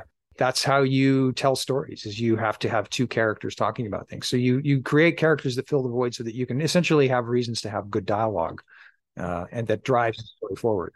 Yeah, and Annie also serves the purpose that previous human characters sometimes had in this franchise, specifically characters like Stevie Hunter or before she becomes the Goblin Queen, Madeline Pryor, where it's someone who has no experience with the X-Men's kind of lifestyle, adventure, all of it, these things with powers and danger rooms and all of that. And someone needs to explain, oh, these are the Shi'ar, they're alien bird people who are like ancient Rome, and we have a long history with them. And so, that didn't come up in your story, but you get what I'm saying. Is like, yeah, no, it's a viewpoint character. Someone needs to explain who Black Tom Cassidy is, and so you might as well explain it to Annie Ghazikhanian because she's never met him, Right. Yep, exactly right. And that's, in some ways, that's why the longer term fans hate those characters most, because they know all that information. Yeah, they're like, shut up, you're so dumb. I know this already. Yeah, but if you want new readers, and we were trying to get new readers, you have to bring in viewpoint characters. Right. Noah Zeidman asked what it was like working with Kia Asamiya on those issues. Noah, good question. Kia was amazing. I'm a big fan. Like, I was a Silent Mobius fan as a kid. Yeah. I read it in the Viz, I think, put out like the English versions. And so I was really excited that Kia Asamiya was going to be on X-Men. And it definitely was a very big departure from the Marvel House style. I remember all the press about it at the time. Yeah. And it was, I don't want to say a step down, but it was not what you would call a beneficial thing for him to do. No, because he's a hugely famous guy in Japan. Yeah. Well, we had dinner with him one night. We met him in Canada when he came out for a convention, and he came out to talk about X-Men. And we said, well, how, why would you want to do X-Men? Is it, my understanding is that your comics sell tremendously well in Japan. I said, what does one of your books sell? And he says, well, I've got one coming out tomorrow that has a 2.1 million initial print run. And the whole table just about passed out.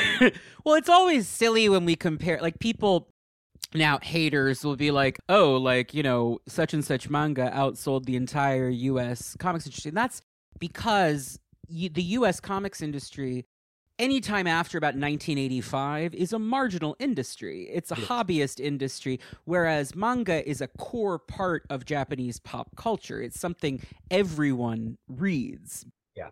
To them, it's just like a novel or a TV show. It's just a medium that is part of everyday life. Yeah. 2.1 million. Can you imagine if like even Batman could sell that many copies? Oh my God. And that's just the initial print run. That doesn't right. include That's the first print run. There's no reprints. Yeah. Crazy. What was his answer? Why did he want to do it? Because he loved it. He owned like one of the Batmobiles from the original Michael Keaton movie. Wow. He owned the bat suit. I mean, the guy had a ton of money. He did really, really well. Yeah. He was set for life. So he had bought all of this stuff because he was a huge Batman fan, and he got a company to license Batman so that he could do his own Batman comic in Japan. He also loved the X-Men, so he really, really wanted to work on the X-Men. And it was just unfortunate from all standpoints that the story that he wound up getting was something like Dominant Species as opposed to a giant Magneto battle, which is, I think, what he would have loved. Right. He wanted to do like a big Dark Phoenix saga kind of moment, or something classic. And it was much more like werewolves running around in the woods. Yeah, it really was. Listen, they were beautifully rendered werewolves. It's great storytelling, amazing stuff. Really, emotion is a big part of what I do. And it's part of what I teach animation students here. So he nailed it. I could not have been happier. He does love drawing a naked, beautiful woman. So Husk was definitely in his wheelhouse as a character to draw. So there was that. And I did love the Darkstalker's edge that he brought to the evil Lorna design, which was a lot of fun. Dr. Holly Raymond of Temple University writes, hi, Connor, an extremely esteemed guest. Chuck, your stint on the X-Men has had kind of a critical reevaluation in recent years. And on a recent reread, I found myself really vibing with a lot of it. You brought back a certain very material and visceral sense of melodrama and pulp to the franchise that had kind of fallen away after Claremont. And I remember that the early aughts were also a time when the shocking degree of horniness in the Claremont stuff was kind of under-discussed as well.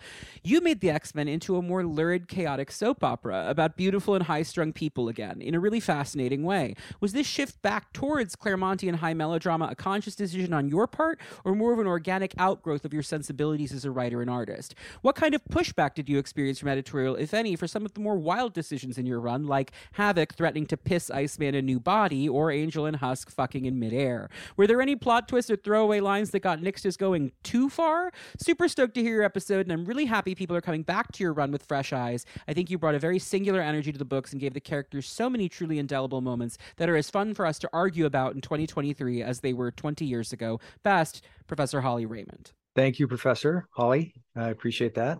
All of the above. Holly was last week's guest on really? the show. She's great.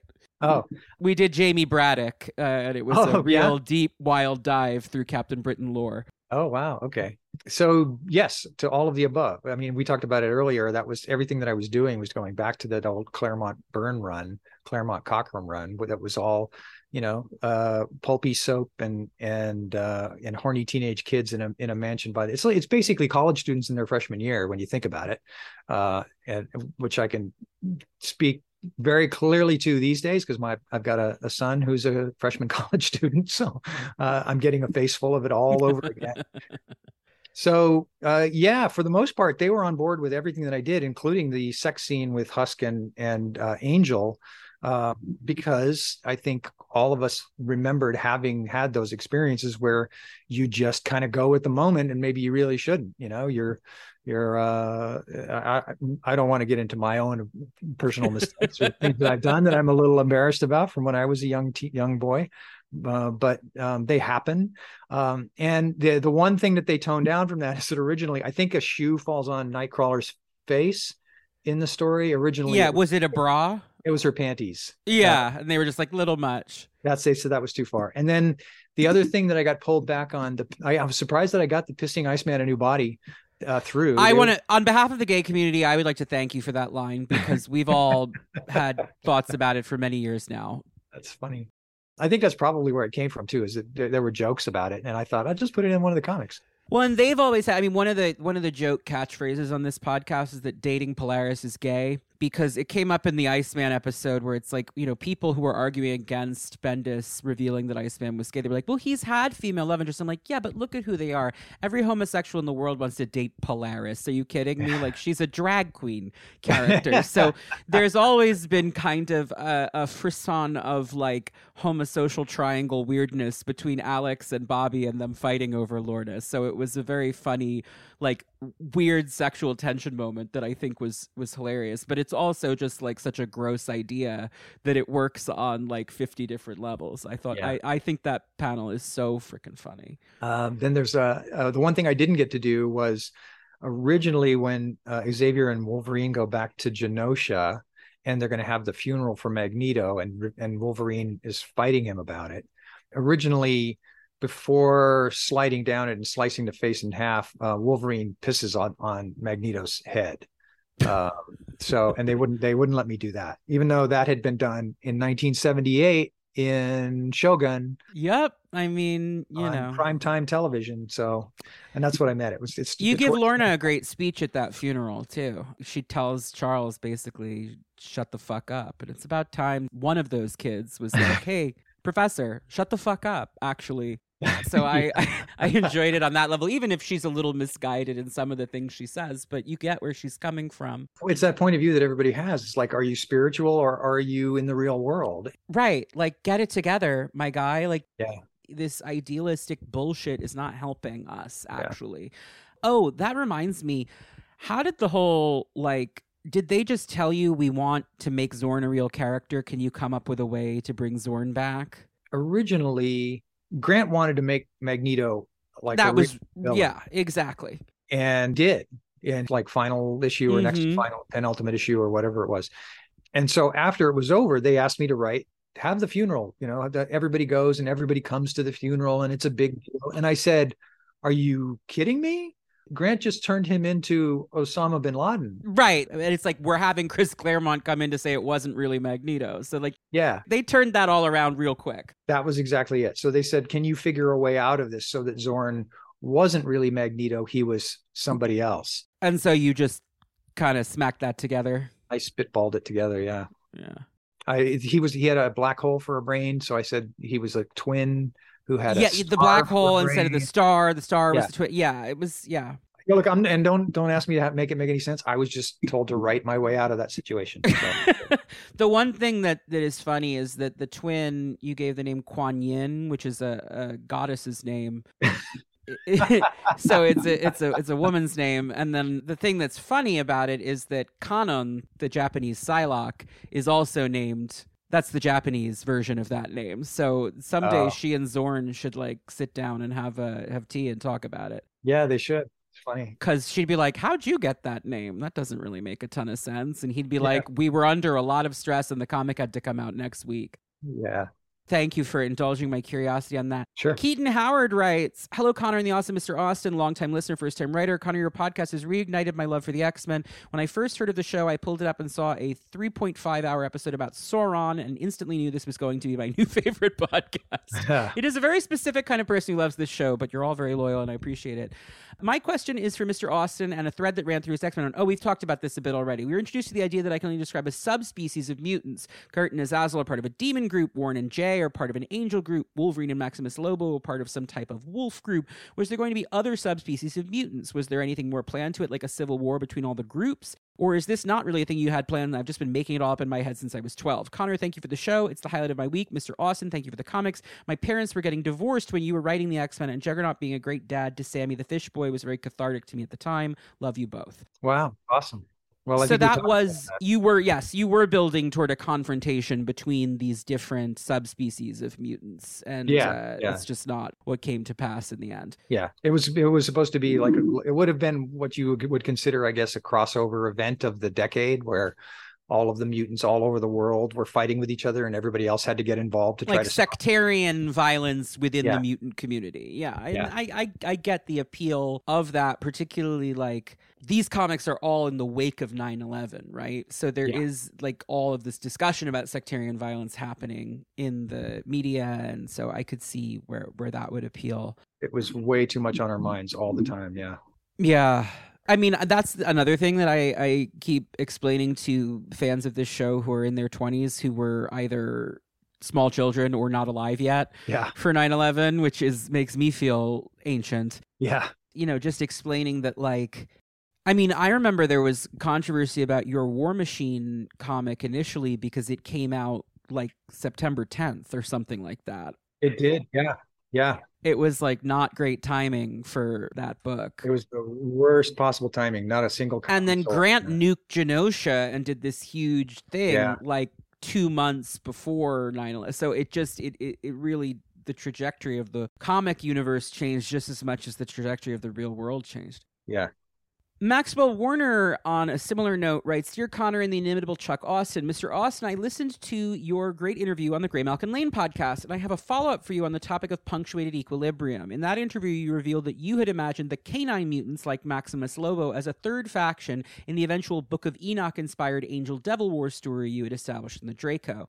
Was Maximus Lobo's faction intended to represent all the various animals mentioned in the Book of Enoch, or were there to be further factions beyond them? Was Sammy the Squid Boy the harbinger of a new generation of fish people? Outside of the X-Men, Chuck, I'd just like to thank you for all the work you did to help N.D. Stevenson's vision for She-Ra and the Princesses of Power come to life. It was and is a very special, important show for many of us. I'm sure it also means a lot to the kids on Krakoa. Wishing you both all the best. Maxwell Warner, they, them, head, HED on Discord. Oh, thanks.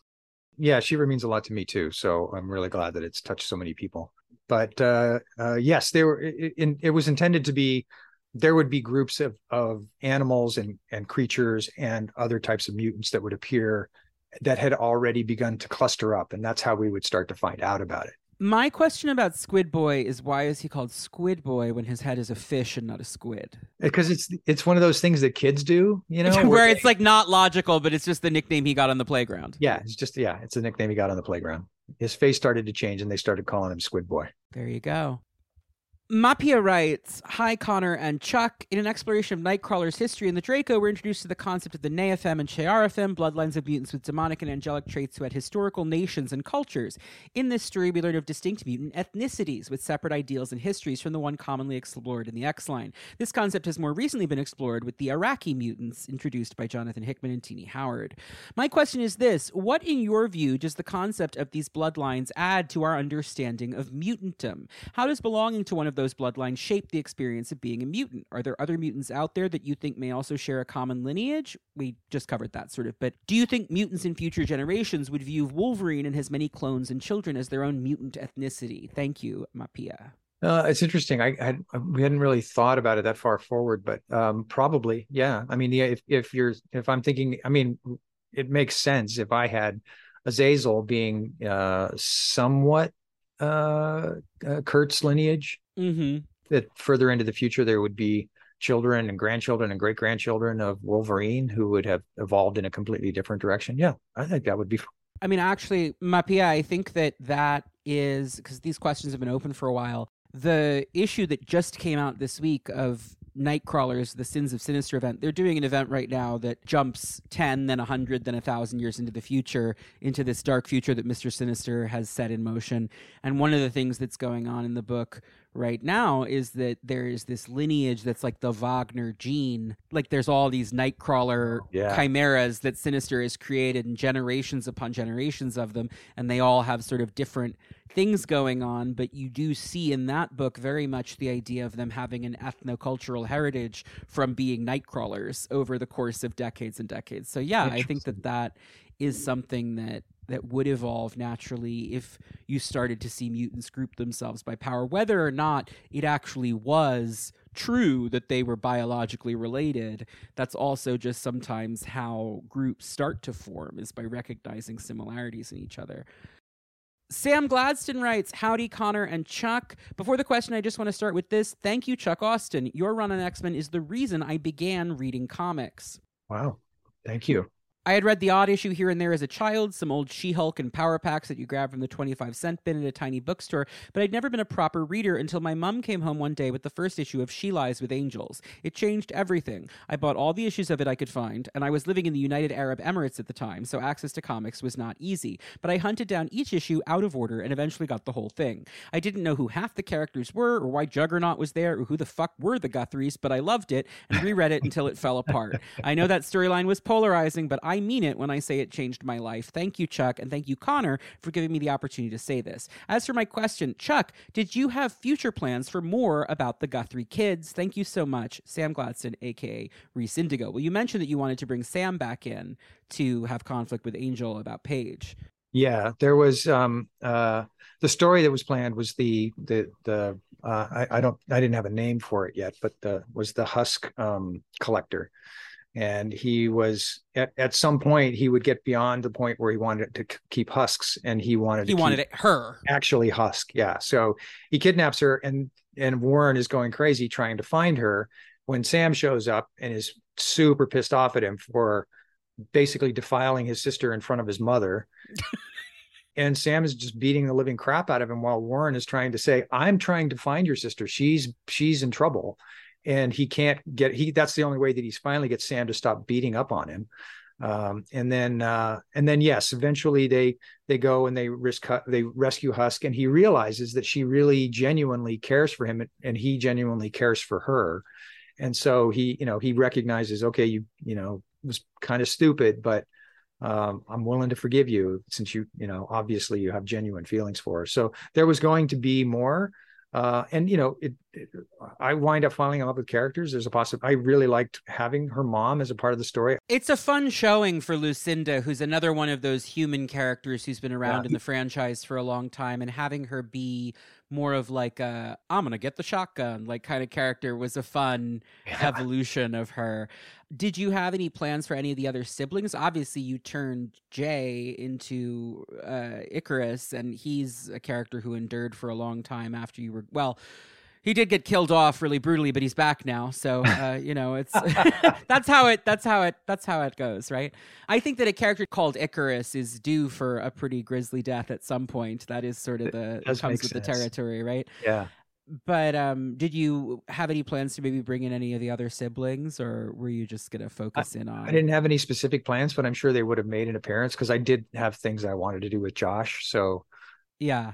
Yeah, Josh. He's Josh in your story. He becomes Jay in the later series because there was another Josh.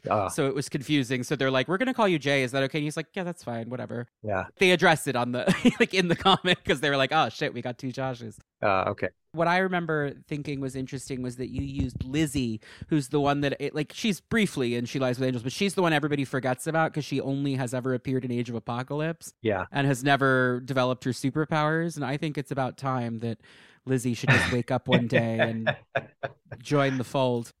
Chuck Marsh writes, hello, Connor and Mr. Austen. I have to say, this is one of the creator episodes I've been most excited for because I am somewhat obsessed with the Austen run and have been glad that as time goes on, it's being looked back on more favorably by critics.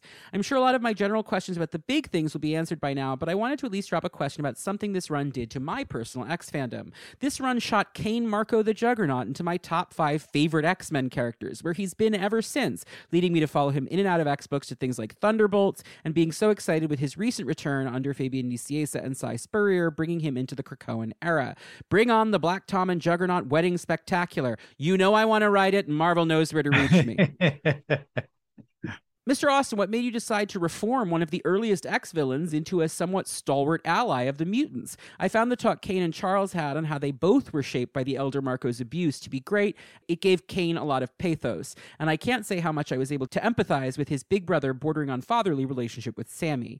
How does it feel to have written one of the biggest heel-face turns in the franchise pre the Krakoan amnesty? Even when later writers have used Kane as an antagonist, it's generally been out of a love and respect for Charles after your stories, so I'd say the character turn has stuck. Much love and respect to you, Mr. Austen, for being willing to talk about your run with this crazy franchise. And my niece asked me to tell you that she loves She-Ra. As always, Connor, much gushing about how great this pod is. Thank you, Chuck Marsh. Thanks, Chuck. My namesake. And thanks to your niece as well. We appreciate all the people that enjoyed it because it was definitely a favorite project of ours on She-Ra. So as far as Juggernaut, I've said this elsewhere, but I asked for Colossus and I couldn't have him because he was dead. And so I said, well, I thought about it. I thought I would really like to have a big powerhouse on the team. And I don't remember what happened, but I woke up one morning and I thought, oh, maybe Juggernaut. Maybe they'll let me have Juggernaut. So I asked and I said, can I turn him? And I wanted to like slowly turn him good through this relationship with a young boy that he basically becomes a father figure for. And, and that was all based on J2, which I thought was part of continuity, just like a future continuity. So I thought, I'll start leading into that continuity. Yeah, that's fair. You're not the only person who's ever portrayed Juggernaut with a woman because the J2 continuity also does. So if that was then I forgive you for missing the gay subtext because J2 had him have a wife. Yeah. Which I also found confusing at the time. To me, and I'd have to ask Chris Claremont, but to me, it's like Mystique and Destiny, where like he just can't say it, but like they're always together. It's my partner. They met in prison. Juggernaut is always doing crimes to pay for Black Tom's medical bills and stuff like that. Like it's very Dog Day Afternoon. Yeah. So, yeah, But no, that makes a lot of sense. That's really interesting because you and Grant both asked for Colossus and were both told you can't use Colossus. We just killed Colossus. And as a result, used the character who your run probably became most closely associated with, you with Juggernaut, and Emma Frost for Grant. You can't have Storm or Colossus. Well, I need another woman on the team. And we need someone who has that physical powerhouse power. And so they gave Emma the diamond form. Oh, that's interesting. I didn't know and that. So that's where that all came from. It's because Colossus was not available. That goes to show how these characters as IP you don't own, the whole story can really change based on restrictions and things. The weird fun of Big Two Comics is making your story work amid all of that. And so honestly, sometimes for the better. Yeah, I think your story's better with Juggernaut than it would have been with Colossus. And I think Emma, I don't think Grant's X-Men would work without Emma. I think Emma's the key character to that whole run. Yeah. And now she's one of the A-list most important X-Men characters purely because that comic was so good, Yeah. So that'll happen. Yeah. Another Juggernaut question. Kenneth Christ writes, hi, Connor and Mr. Austen. I have to start out by saying this podcast has brought me so much joy. I listen to it as I train every day and garner very confused looks from other gym goers as I giggle and emote in what I can only assume are ridiculous and over-the-top ways. Well, thank you, Kenneth. I do not encourage heavy lifting while listening to this podcast, but I support you in your journey as long as you have a spotter and you're being safe. The topic of my question, the Juggernaut. My favorite part of Austen's run was seeing him become a more heroic and nurturing man because I always saw that potential in him. I'm a gay man who grew up with a physically and emotionally abusive father. I would be beaten for crying or being soft. To compound all of this, I grew up Southern Baptist and being told I was an abomination and any number of other horrible things. All this to say I was a very sad, very lonely, gay, misunderstood, desperate young man. That's why I felt a connection to Cain Marco. He found a way to become the strongest in the room so that no one would make him feel the way his father or his peers or society had ever again, something I've tried to emulate. The Juggernaut in Mr. Austen's run, to me, felt like a gay man who'd become too tired of being strong. He witnessed his partner lose his humanity and become something monstrous. The life they'd built together crumbled. His network of support had crumbled. He'd gone to the X-Men, the closest thing to a family he could think of, for help, only to be jeered at by Wolverine making gay jokes and snide remarks about Black Tom. So what does Juggernaut do? He does what a lot of self-hating adult gay men do. He tries to push it down and lock it away, and he tries to change. My question, is this at all what you were trying to convey in your characterization of the Juggernaut? If not, could you give us some idea of what you were trying to convey? I understand that how the reader interprets it is probably more important, but I've always been curious, and even if that wasn't your intention at all, you touched my life in a very important way. Thank you both for the joy that you've brought us all. Ken, Chris. Well, Ken, thank you for writing in about something so personal.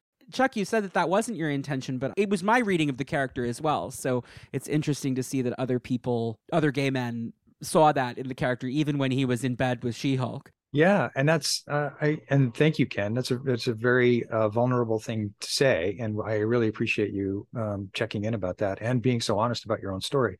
But I think in some ways that's just how that common sort of childhood trauma can show that we're all the same. I mean, all of the things that he was describing are things that I've felt. Mm-hmm. That sense of abandonment, that sense of loneliness and isolation, and the tears, getting a beating. All of that stuff is stuff that I went through personally, and that's why I gave it to Cain Marco, because I wanted that his story to be that sort of story of redemption and those emotions to be genuine and real, and that growth period for him to be similar to the one that I went through, where I was able to kind of come out through the entire process a lot stronger than I was. So I think that even though I wasn't specifically referring to him as gay, if he touched you that way, that's fantastic. That's wonderful. But I think it's just how genuinely and strongly those emotions affect us on a personal level when we go through that kind of trauma, that it's very universal, those feelings that we have. The theme of abuse is also very present throughout. Annie, as we mentioned, is a survivor of domestic violence. Her mutant ex was abusive to her, and that's why she left. So there is this idea of characters who've been abused in all sorts of ways. Bobby's parents, as you note, had already been established to be very emotionally abusive, bigoted, nasty people. Yeah. So you've got a lot of characters who are trying to find their way, even though their families were not necessarily there for them. I mean, we know nothing about Stacey X's family, but she doesn't appear to have any contact with them. She had a found family that was then taken from her at the X Ranch. And, Husk has a loving family, but she's rebelling in ways that make them uneasy. And, it's all sort of, it all interweaves. And I think that there's an appealing parallel between Cain overcoming his childhood abuse at the hands of his father and Annie overcoming the abuse at the hands of her ex-husband. I think that makes a lot of sense. Clover Darling writes, "Hello, Mr. Goldsmith and Mr. Austen. I'm writing today to inquire about a revelation made in Austen's Uncanny X-Men that mutants cannot contract HIV/AIDS. This is something I've made a lot of jokes about in this podcast, I do have to confess. It's all right. People often comment on the conversation between Husk and Nurse Annie, where Paige tells Annie that mutants can't get AIDS, much to Annie's surprise. But there's another less talked about scene where Warren goes to donate his new healing blood and informs a human doctor that it doesn't need to be screened for HIV because he's a mutant.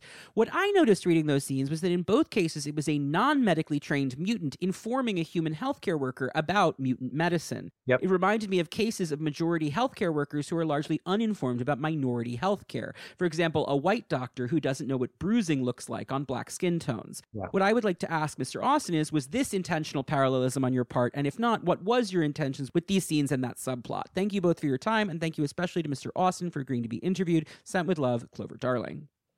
The intention was, that was part of the intention, was that the human world doesn't know about the mutant world, and in some cases they don't care enough to care. to go find out the information that they need to know. It's conspicuous that she's a nurse and that this news shocks her, right? So yeah, but the number of times that I've spoken to doctors or nurses over the years where they haven't had the information that I've had has been jarring to me as well. Until I finally had a doctor who admitted to me at one point, well, we like to pretend we know everything, but we really don't. My sister is a doctor, my baby sister, who's 6 years younger than me, and she's very, very smart, but my brother and I were talking recently about how the scariest thing about your little sister becoming a doctor is realizing that every doctor is just someone's little sister or cousin or whatever. Like, they're just people. You're like, huh, that's weird. Yeah. Like, I argue with my sister all the time about all kinds of things. And so, wait, I could also argue with her about medical care. I just don't, because you assume that doctors know everything. One of the things she told me about medical school, her experience of it, was that thankfully, I mean, these are initiatives that are ongoing, but she had to take courses about bias and about medical ethics in that sense, because there's all kinds of studies that show that minority patients don't receive the same standard of care, particularly Black people. Absolutely. In this country. The death rate among African Americans was 6 times higher than whites during the pandemic. Particularly women, there's all of the studies that have been done about the rate of death in childbirth and how Black women's pain is not taken seriously, et cetera. So that makes it make a lot more sense. I think that the talking point, mutants can't get AIDS, became kind of mimetic as like a crazy twist. Again, this was the thinking again that mutants are supposed to be an evolution of the species, and so they would naturally have some adaptations that makes sense. Yeah. Kat Driscoll writes, greetings, Connor and Mr. Austen. Mr. Austen, I'm so thrilled you're appearing as a guest for this episode on Any Ghazikhanian. I'm excited to hear more about how this character came to be. My question, though, is more about your run generally. Well, specifically one scene that's been seared into my brain for all time. I'm talking, of course, about the famous baby yeeting scene where Mystique throws infant Nightcrawler off a cliff. Personally, it's one of my favorite panels of all time. I think it's one of the most iconic scenes in X-Men history. I love how well it fits the character of Mystique and the dynamic it creates between her and Kurt. I have to ask, what was your thought process when you wrote that scene, and what made you decide to add it? I look forward to hearing your thoughts on Annie and also about your run in general. Thanks so much to both of you, and warmest regards, Kat Driscoll. I believe that she tossed him off the waterfall comes from the Scott Lobdell story earlier, but you do give the incredibly iconic panel where the baby bundle bamfs away, which is very funny. Yeah, he's protected by his father because his father basically impregnated Mystique because he needed those children. So right. So my question, actually, while we're on the subject, I am noted as a big fan of Margali Sardish and Amanda Sefton and that whole corner of Nightcrawler's lore. Yeah. There's an implication in the Draco that Margali and Azazel are acquainted. Did you have a plan there, or was that just to explain how Kurt had ended up with Margali? That was because they just sort of randomly find him by the creek bed, I think, originally. Right. But then Mystique is like, when Mystique is hinting to Kurt in the 80s that she's his parent, she's like, ask your mother Margali. So it's clear that there was more to the story. Yeah. The idea was that he had gone to Margali and said, hey, there's a baby that this baby's important. I need you to take this baby. Yeah. Well, that's a story that might be fun to play with at some point. I personally, because I am personally invested in the Mystique and Destiny are Kurt's biological parents idea, but I think that one of the things that's nice about Azazel is that he's the devil, so it would be very easy to come up with all kinds of ways that the story he related to us is not 100% exactly what happened. And go for it. That's fun. Yeah. No, I mean, I do think there's fun potential with that character once. I'm glad that we've now emphatically established that he's not a demon. He's a mutant who has pretensions, because I think that is important. Jordan Broadway writes, hello, Connor and Mr. Austin. Connor, this sounds funny. Connor, I'm constantly blown away by the balance of humor and insight you and your guests are able to bring to each episode. There are times when I feel like Cerebro sincerely broadened my outlook on the world by seeing it through the perspectives of random X characters I've barely ever read, and then there are times when I giggle like an idiot because of something like Celine dressing down her disappointing granddaughter Magma. Well, you're welcome. That is the joy of this show, is trying to run the gamut there, and thank you so much for the kind words. Chuck, I want to quickly highlight your brief work on Exiles with Jim Calafiore. It's a series that tends to get overlooked by X-Men fans, but I really dug it as a teen, and your King Hyperion arc was always one of my favorites. And of course, as a Steven Universe fan, I'm extremely grateful for the success you found in animation production. Anyway, Chuck, I gotta ask about Nightcrawler's second dick.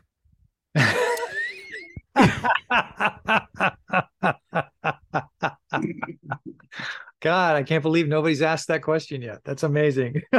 Way back on the DVD special features for X2 X-Men United, you did an interview about writing Nightcrawler for the comics at the time, where you famously made an offhand joke that if Nightcrawler has 2 fingers and 2 toes on each limb, he might have 2 of something else. Needless to say, I've been trying to figure out the anatomy for the past 20 years. Would they be aligned vertically or horizontally? Would he have 4 testicles? Why isn't there a bigger bulge? Is he sticking them each down one pant leg? I hope not, with all the acrobatics. Thank you both so much for the episode, and I'm deeply sorry if you've actually read this email on the air. I had to, because the question of Kurt's 2 dicks is something that has inflamed X-Men fandom for 20 years now. I do assume it was just a joke. It was yes, it was just a joke. Jubilee does comment, I think it's Jubilee, when in the Draco, when they see him naked, she's like, whoa. And people are like, see, she's woeing at the 2 dicks. And I'm like, no, I think she's just woeing that this hot guy is naked suddenly. Yeah, that would be enough, yeah. But for the record, do you think vertical or horizontal, if it were true? Actually, I think that they're conjoined and they rotate. So they spin. Love that for him. No wonder Amanda always had a smile on her face. Yeah. And they're innie outies. That's why they don't show in the pant legs, because they they retract. They retract. Yeah. Gotcha. Okay. Well, you heard it here first. And now that's canon. Luke Reddick writes, "Hi, Cerebro and the auspicious Mr. Austen. I'm old enough to remember picking up your run in single issues and have fond memories of a lot of the choices made. Husk graduating to the main team, Juggernaut getting a chance at redemption and reckoning with the abuse in his past. But I think the thing that stuck with me was the inclusion of Northstar and how much ass he got to kick. At a time in pop culture where gay men were often relegated to being sage, sexless sources of advice for their straight friends, your Jean-Paul got to chew Warren out for his terrible business choices, strip Guardian naked, and generally punch the shit out of his enemies. And it's definitely stayed with me in a positive way, so thank you for that. My somewhat frivolous question is, if you could revisit the character of Northstar, which major Marvel character would you most like to write him wiping the floor with? Best, Luke Reddick. P.S. I once won an X-Men trivia quiz due to being able to spell Ghazikhanian correctly, so thanks for that, too." Amazing. I'm so impressed. Actually, I'd like to do an entire 10-issue run where Northstar wipes the floor with every single Marvel character. So that would be my answer. That'd be super fun. Honestly, he's due for another solo outing. He hasn't had one since the 90s. And back then, they weren't allowed to say the word gay, even though they had him come out. But like in the whole mini, they never say the word again. Yeah. Like, we did it one time. That's all you're going to get. Yeah. Jerry Keys writes, "Dear Connor and most esteemed of all possible guests, Chuck Austen, the Austen era was actually my adult introduction to the X-Men, and I particularly loved the Jean-Paul, Annie, Bobby triangle of it all. Lorna's bachelorette party with a Gambit stripper is seared in my homosexual heart until the day I die, in part because of its proximity to Annie telling Bobby that Jean-Paul was gay, and her shock that he hadn't noticed. Big thanks to you for that, and to Connor and Cerebro for giving me the perfect excuse to revisit it. I think that Bobby absolutely did notice, and he's just in denial because he doesn't want to talk about it and all of that, because Northstar was a celebrity. So it's like, Bobby, come on."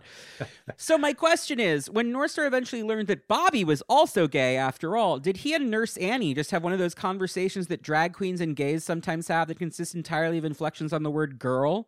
Girl. Girl. Girl.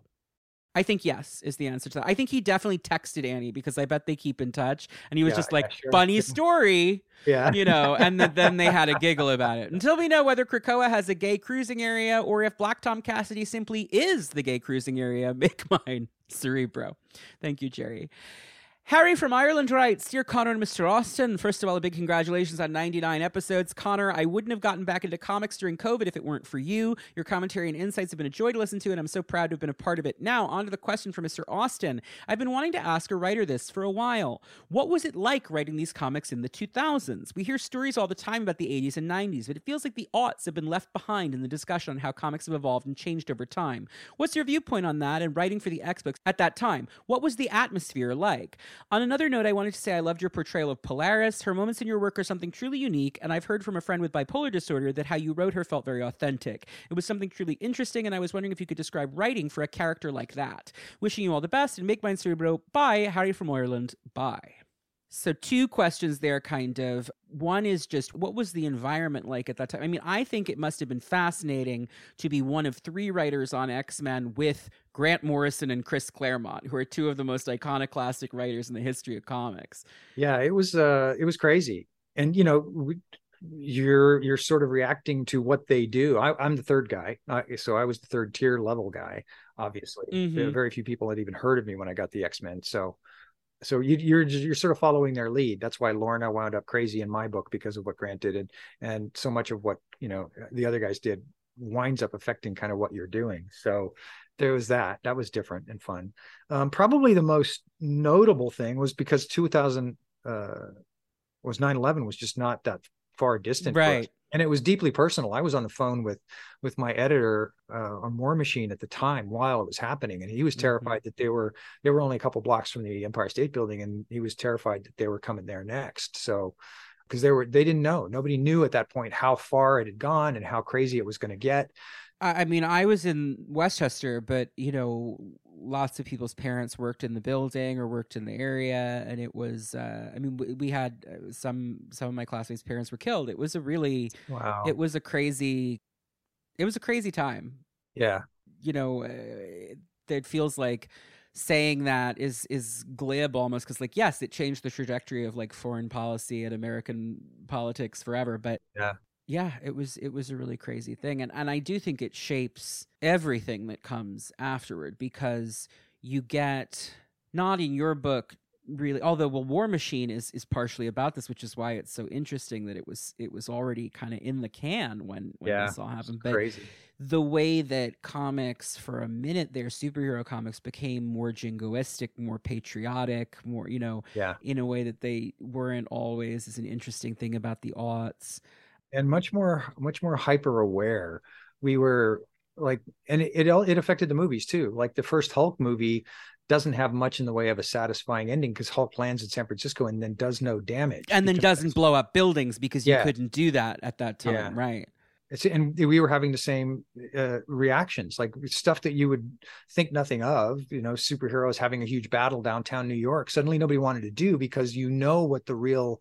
Well, that's the real problem, is that Marvel Comics is all set in New York City. And suddenly New York City was a traumatized open wound, and no one wanted to see buildings in New York blowing up. I frankly am astounded that Grant got away with that big evil Zorn Magneto storyline where, he flips cars off the bridge and kills stuff. And turns Manhattan into an abattoir and all of this stuff, and it's it was kind of shocking that they got away with that, but it did, I think, change things considerably, and that's an interesting time. What was it like working with Grant and Chris? Were you all in communication, or was it just something where editors would tell you what they were doing? The editors would tell us what they were doing. My only communication with them was I would run into them at conventions. Gotcha. It was always embarrassing, because I would sit next to Grant and he would have a line going out the door, and I would get 1 or 2 people come on. But he was very sweet, very complimentary. I'm just going to stop you, because Grant uses they them pronouns now. So sorry. Does he? No. Do they? Okay. Yes. So no. All right. Totally okay. But I'm just letting you know. I'm way out of the comics market these days. So yeah. So they were always incredibly nice and generous to me. Mm-hmm. Chris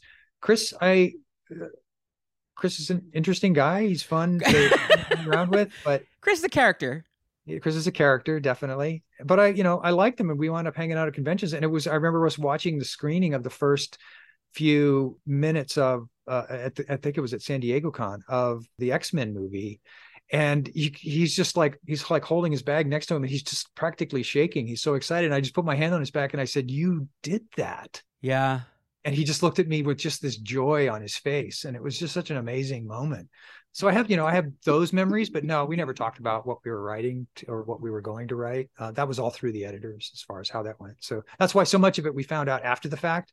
It's like, oh, you can't do that because Grant did this, or right. Yeah, it does it right. Yeah. I think that's a question people are interested in, just because the current X-Men writers, it's very, very collaborative. Like, they're all chatting all the time in a Slack chat. And so it's made the books very, very interconnected. But comics were never really like that. Yeah. I mean, they tried that in the 90s with Spider-Man. Like, those writers were all in really tight communication. But for the most part, my understanding is it's like that. It's like an editor will tell you, oh, you can't use that character because so-and-so's using that character or whatever, and you just have to roll with it.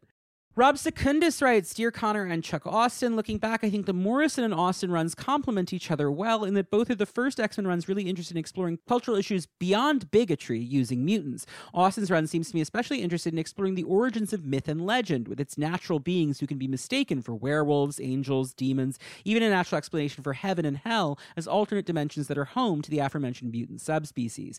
The imagery even carries through arcs like She Lies with Angels, and Holy War is, of course, concerned with the people and organizations that use myth to control or harm others.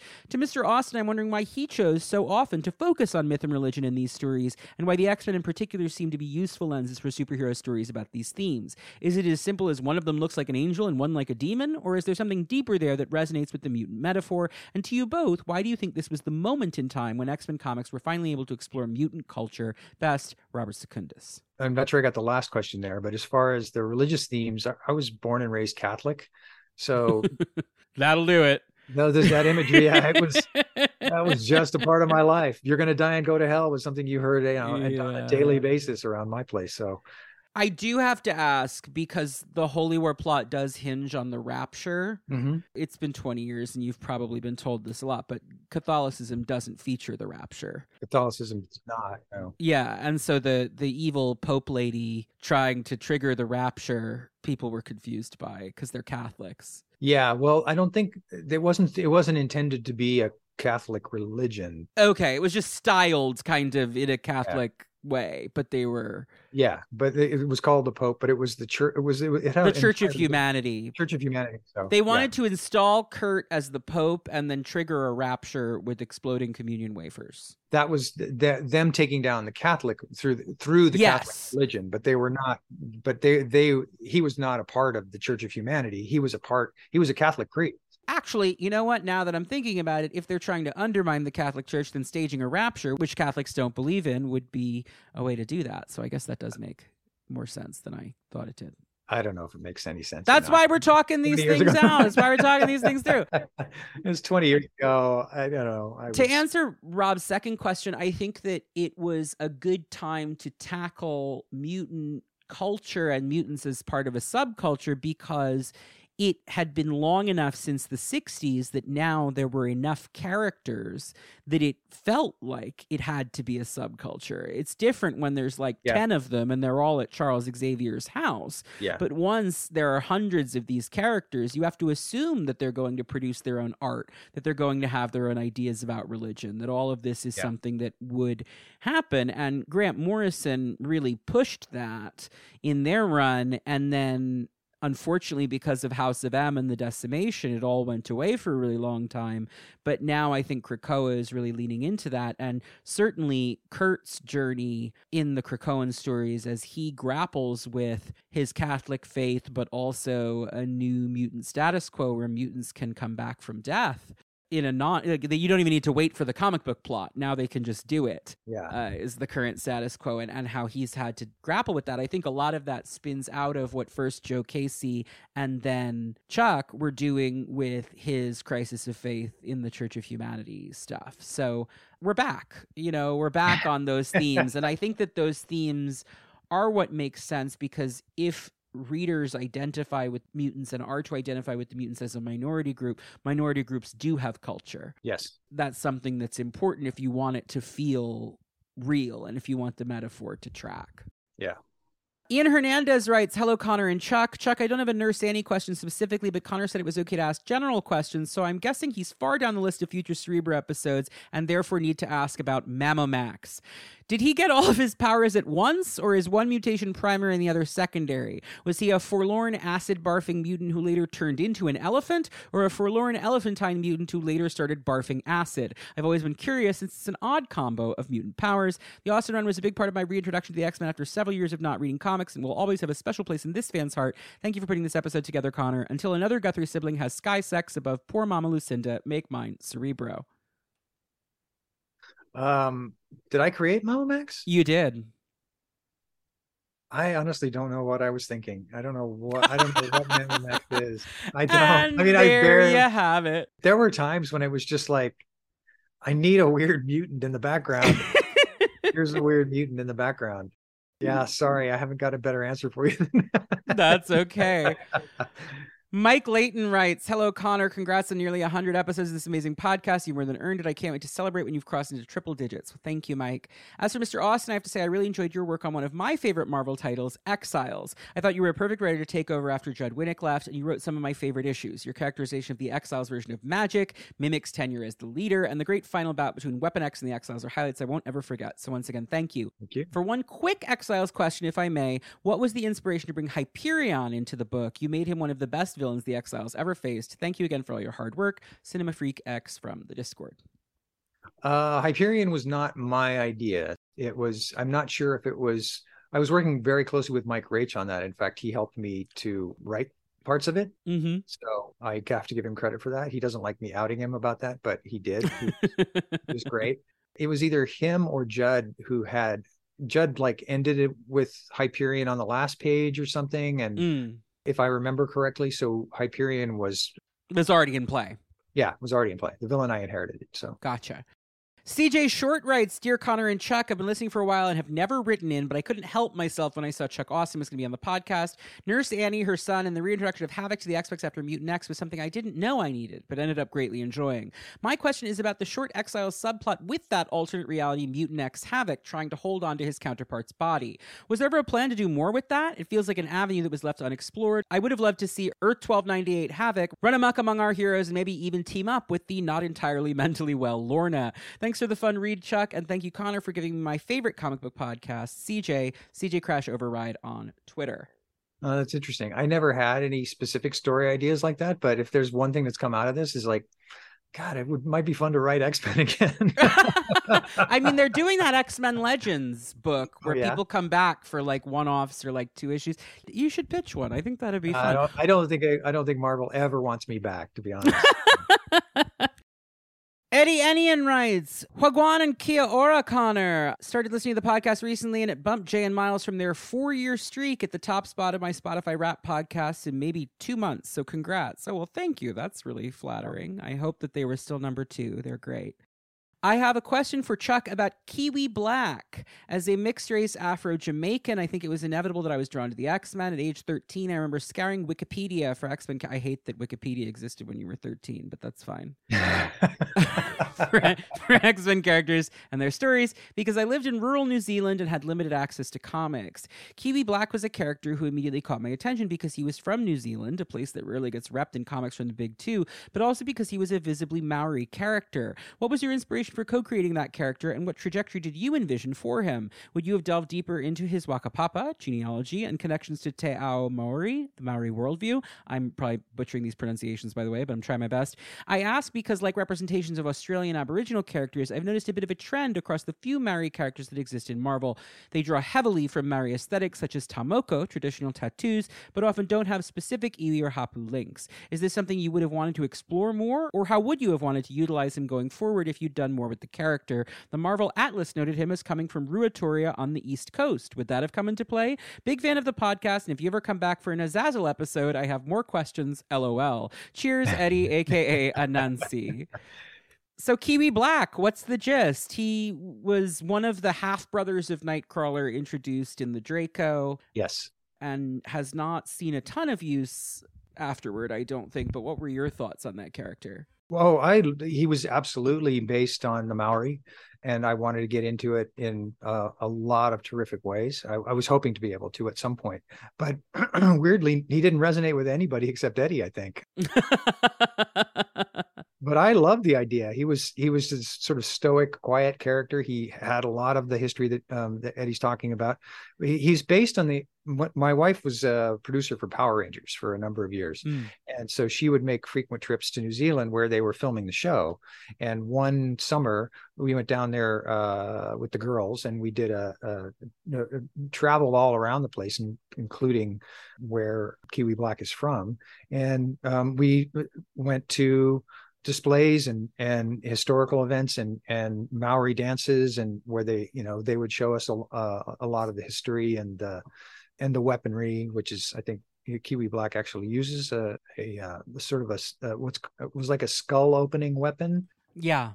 So yeah, it was all based in that. It was based in like the month or so that we were in New Zealand, traveling around and always running into various different Maori people and situations and history. And I wanted to kind of delve into all of that, but there just wasn't any interest at the time. There wasn't any place to go with him, unfortunately. I would love to.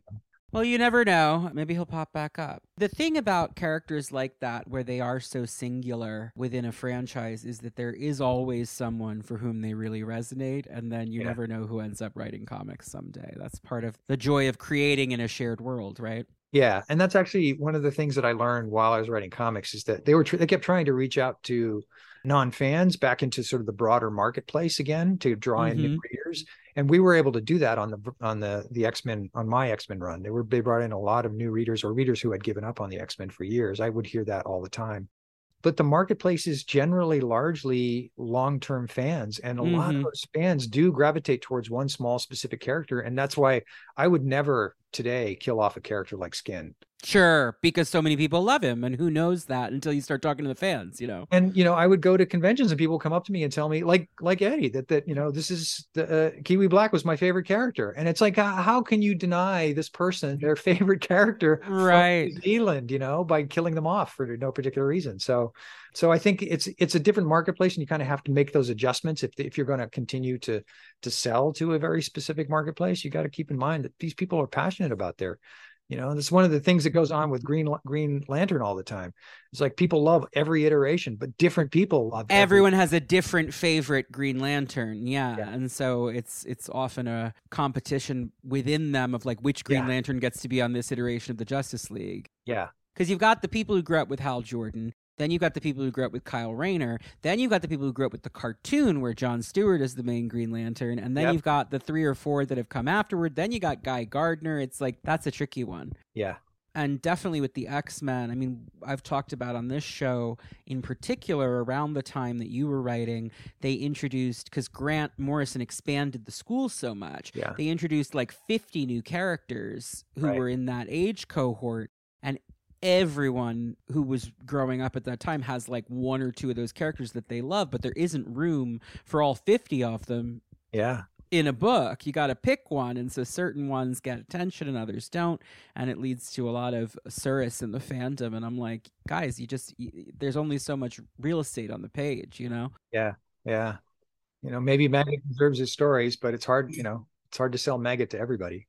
Exactly, right? So, you got to wait for someone who's really passionate about that character and who has a story in mind. Phil Aitken writes, hello, Connor, esteemed guest. First of all, Mr. Austen, I'm a big fan of your work in animation. Please keep it up. Thank you. I'm sure you plan to. For my question, how do you think Annie would feel about the mutant state of Krakoa? She eventually came around to a certain comfort level with mutants, but it took her time. Has she become a more supportive ally in the time since she left Xavier's? Has she become uncomfortable again now that mutants are becoming an assertive world power? I've looked forward to the potential of this episode ever since Connor first threw the idea out there on the pod, and I look forward to the discussion. Thanks. Until we get the Annie, Maddie, Lorna polycule, we truly deserve to make Alex miserable. Make mine Cerebro. Phil, Flatskin Phil on Discord. I actually had a story where if I had continued on with the series where Annie is asked to come back by Lorna. She seeks her out, and the two of them actually have a bonding moment. She finds out that Annie is having a hard time because she is on the side of mutants. And so she finds herself defending them among people who are bigots about it. She has essentially, almost without knowing it, has converted. Right. And is finding her place a lot less comfortable than it was before. Because she, it's like, when I was younger, one of my best friends came out in college, and he only came out by accident, and he didn't want to. And he was terrified when I found out because another man kissed him in front of me. And we had a long conversation about it, and I'd known him for years, and I couldn't, it basically changed my point of view. But then all of a sudden you realize how often you're sitting around other straight people who just make gay jokes, just throw them out all the time. And so that's kind of what I wanted to do with Annie, where she's like, she thinks she's just back in this place again where she doesn't have to worry about the chaos and whatnot. But now she knows mutants are people. So she's like, wait, shut the fuck up. Now she's not comfortable. Yeah. And there's a famous scene in Shogun that I love where all he wants to do is get back to England and get back to his shipmates and get back to England. And after spending all this time in Japan, where he learns to take baths and where he learns to sleep in a clean room, he comes across his shipmates. And as he's having a conversation with them about what they're going to do and how they're going to get a hold of a ship, and he starts scratching, and he just starts scratching. And all of a sudden he realized, and they're sitting there and they're filthy and they're drinking out of like maggot-filled bowls. And he realizes, I am not the same person that I used to be. I may never be able to go back. Yeah, I got to get back to Japan right now. Where they're clean. Yeah. So. They're remaking that. Oh, are they? Yeah, with I think with like Japanese people on the writing staff in a way that they weren't. So it's going to be interesting to see like. That was my grandfather's favorite book, was Shogun. Great book, yeah. But it is also a very white perspective on Japan. So it'd be interesting to get more people in the room because it is such a classic, but you do want to... Absolutely. This is sort of similar to what we just touched on, but I really liked the question, so I'm going to read it. Julia Blunk writes, Hi, Connor. As always, I'm perpetually in awe of everything you've done in this podcast and tremendously proud of your successes. Sometimes I just point at you and go, I knew he'd be big from the day I first saw him on I knew he'd be big from the day I first saw him on the original Cursed website. I'm so proud of my boy. Case in point, I'm so glad you got this interview. Julia and I became friends on like LiveJournal and Tumblr and all of those social medias that have since become deprecated, thankfully, because it's enough of my life that they ate up. I want to preface that I have a real soft spot for Mr. Austen's run on X-Men. I know it's polarizing, but rereading it always takes me back to my childhood, and I will always be fond of the story beats. I think in particular with Nurse Annie, there was a really interesting theme running through the character. The idea that our parents are only human, and that they love us, they're only creatures of their own past and historical moments. Parents in comic books are usually either overwhelmingly supportive or horrible, abusive, literal monsters. And while both of those extremes exist in real life, I don't think they're all that common. Much more often, our parents are imperfect people whose allyship is very flawed. Anyone who is LGBT or mixed race or in some way othered by society will often find that our parents really love us and are to some extent trying their best, but are still holding on to their own traumas and prejudices. In this way, I think my question for Mr. Austen would be, if you had to rewrite this character now, considering Krakoa and how conversations about marginalized groups have changed in real life, how would your take on that character change, if at all? Does Annie, for instance, defend mutants to some aggressive bigot, but still feel scared about the idea of her son leaving her to live on some island? Does she try to remain supportive of Carter engaging with mutant culture, but doesn't like the idea of him speaking Krakoan because it makes her think of her ex? Does she go on Twitter or Facebook and find herself really confused by the different narratives about mutants that other humans are making? Just general thoughts on this would be really interesting to me. There's loads of interesting places you can go with human characters in the X-Men universe, and I think it's a shame writers don't try to go there more often. Much love to both of you, and until Havoc pisses Bobby a new body, make mine Cerebro. Love, Julia Blunk. That's very sweet of you, Julia. Thank you very much. Yeah, I mean, I'm sure that if I wrote Annie today, I would write her differently than I did then. It was a very different time. I mean, really, they were pretty brave with the things that they let me do, because it was really borderline, and we got some hate mail about what we were doing, particularly with North Star. So. Mm-hmm. I'm always very pleased and proud of what they allowed me to do, allowed the artists to do. But with Annie, I mean, we just talked about some of the things that I would have done with her if I had been able to come back to her and have her defending mutants. And I honestly, and maybe sadly, I haven't read a comic book since I left comics 20 years ago. So that's sad. I don't know what's going on with Krakoa or any of that, but it's cool. And you should maybe just like have a little listen to a certain podcast that you're guest starring on right now and see if you like it. People write in all the time and they're saying, I haven't read an X-Men comic since 2005 or whatever. And part of what I do is every episode's about one character. So if there's a character that you like, you listen to their episode. I'll tell you everything that's happened in the last 25 years and you'll, now you're caught up. I was like, Betsy's Captain Britain now. You're like, holy shit. I'm like, that's the first episode. And I've got the writer on to talk about it. And it's cool. It's fun. Okay. Just a thought, but no pressure. They're long episodes, and I realize you're a busy guy making extremely celebrated television shows, so I don't want to take up too much of your time. Marissa Koski writes, Dear Connor and esteemed guest Chuck Austen, since this is my first time writing in, I must start by telling Connor how great this podcast has been for me. The conversations you and your guests have are so thoughtful and entertaining. I'm always learning new things and getting a new perspective on the characters. Thank you for all the work you put into the show. Well, thank you, Marissa. Mr. Austen, you are the writer I imprinted on. I had been a fan of the X-Men since the 90s cartoon, but it was my sophomore year of high school when I got into the comics. Some of my friends started bringing the floppies to school to share, and I was instantly hooked on the monthly stories and the conversations with my friends that would follow. I didn't care about the writers of comics yet. I only wanted to follow my favorite character, Iceman. So Uncanny X-Men became the first comic on my pull list just as you were taking it over. I had an amazing time. Your comics provoked endless hours of conversations with friends as we debated how to say Annie's last name, tried to figure out how many Guthries there were. Your comics led me down the rabbit hole of fandom as I asked Jeeves my way to UncannyXmen.net, discovered fan fiction, role-playing, and so many GeoCities pages with questionable content. Your work inspired me to fill notebooks with my own stories and doodle comics, and I still have friendships that were built on the mutual experience of reading and arguing about the Draco in real time. So thank you as well, Mr. Austen. Your wild run made me a comics fan. Oh, thank you. And just to answer her question, because it was they're named after friends, people used to be friends of mine. Ghazikhanian. Ghazikhanian. I've been saying Ghazikhanian, and I'm gonna fix that vowel now going forward.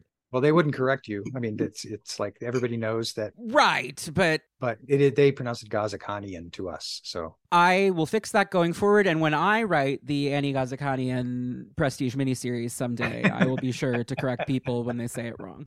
Now, for some actual questions, I have 3. 1, would Annie have stayed in touch with any X-Men after she left? Did she Facebook stalk Alex or brunch with Jean-Paul to catch up on all the gossip? Has she had an awkward run-in with Lorna at Starbucks?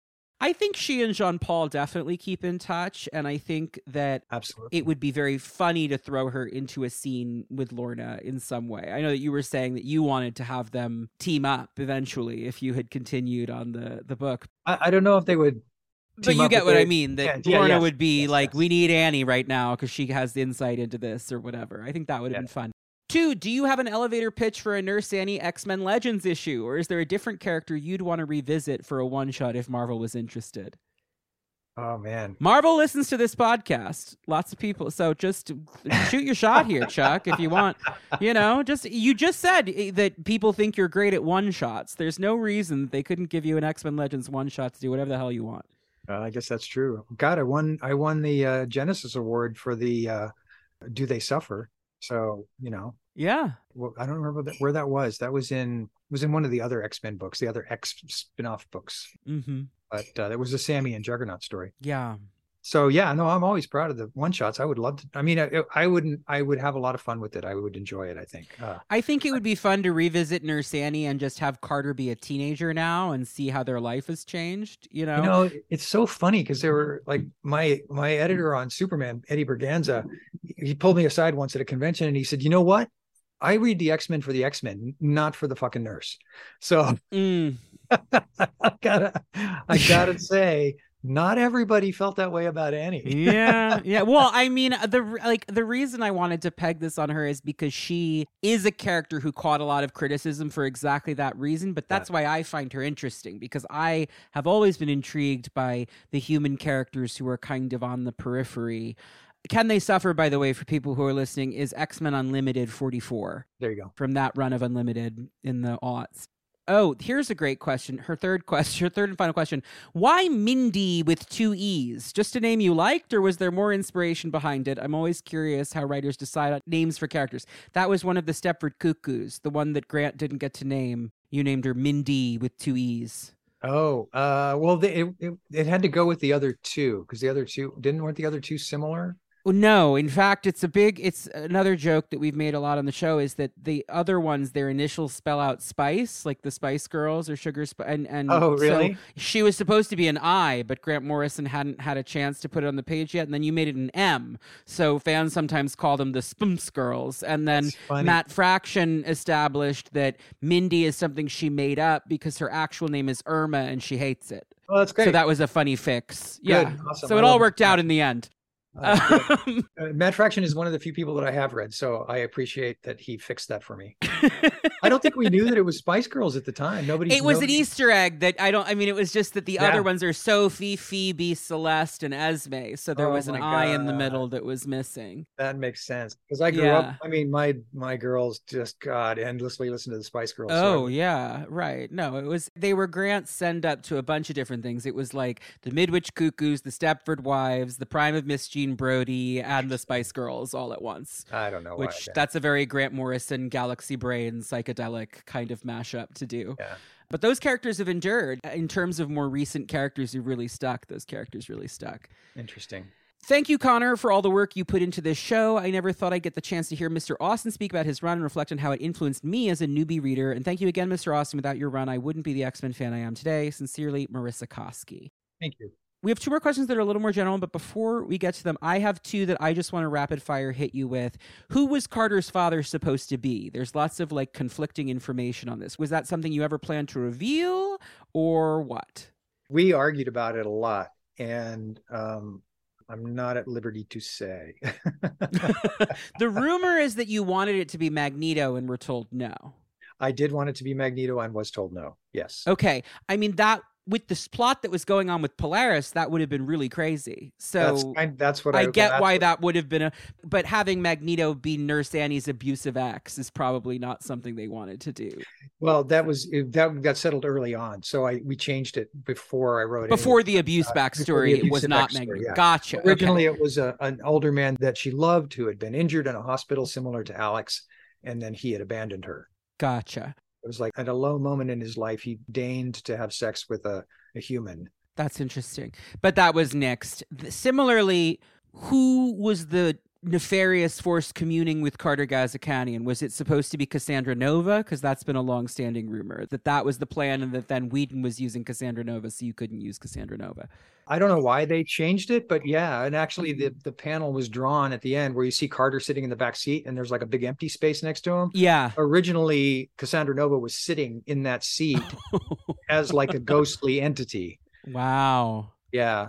And they changed their mind, so they pulled out that layer. And so it just never got revealed who it was or what it was. Never got revealed who it was, no. But if I were to come back, originally I was thinking it was the dad. Mm-hmm. So I don't know. Maybe someday. Maybe someday. Well, again, if I ever get to write the Annie's World Prestige miniseries, I'll consult you on the reveals. And then the last thing I wanted to ask about was the death of Squid Boy. Yeah. Because that is such a visceral, horrific scene. And I was wondering if you had any pushback about that, or whether that was always the plan with the character, or where that came from. That was the plan from day one. No pushback whatsoever. The idea was to give... that was the thing that finally pushes Kane from the dark side to never be able to go back to the dark side again, because he loved that kid. Yeah. That would be the story that I'd want to write, is the Kane Sammy reunion story. Yeah, that would be fun. They should do that. Marvel, if you're listening. That's a catchphrase, I'm sorry, on this show, because I like to shout out Marvel if they're listening. Two more questions. Teal writes, "Hi, Mr. Austen. I'm way more familiar with your TV work than your comics work. I'm a big fan of the She-Ra reboot. What have you learned about creative work from viewing it through the different lenses of writing, art, and production? Do you think the skills have transferred to each other? Also, how has the possibility of creating work with queer themes changed during your working lifetime? North Star's role in 2000's X-Men and the new She-Ra might as well be from different planets. Thank you, and looking forward to this episode, Teal."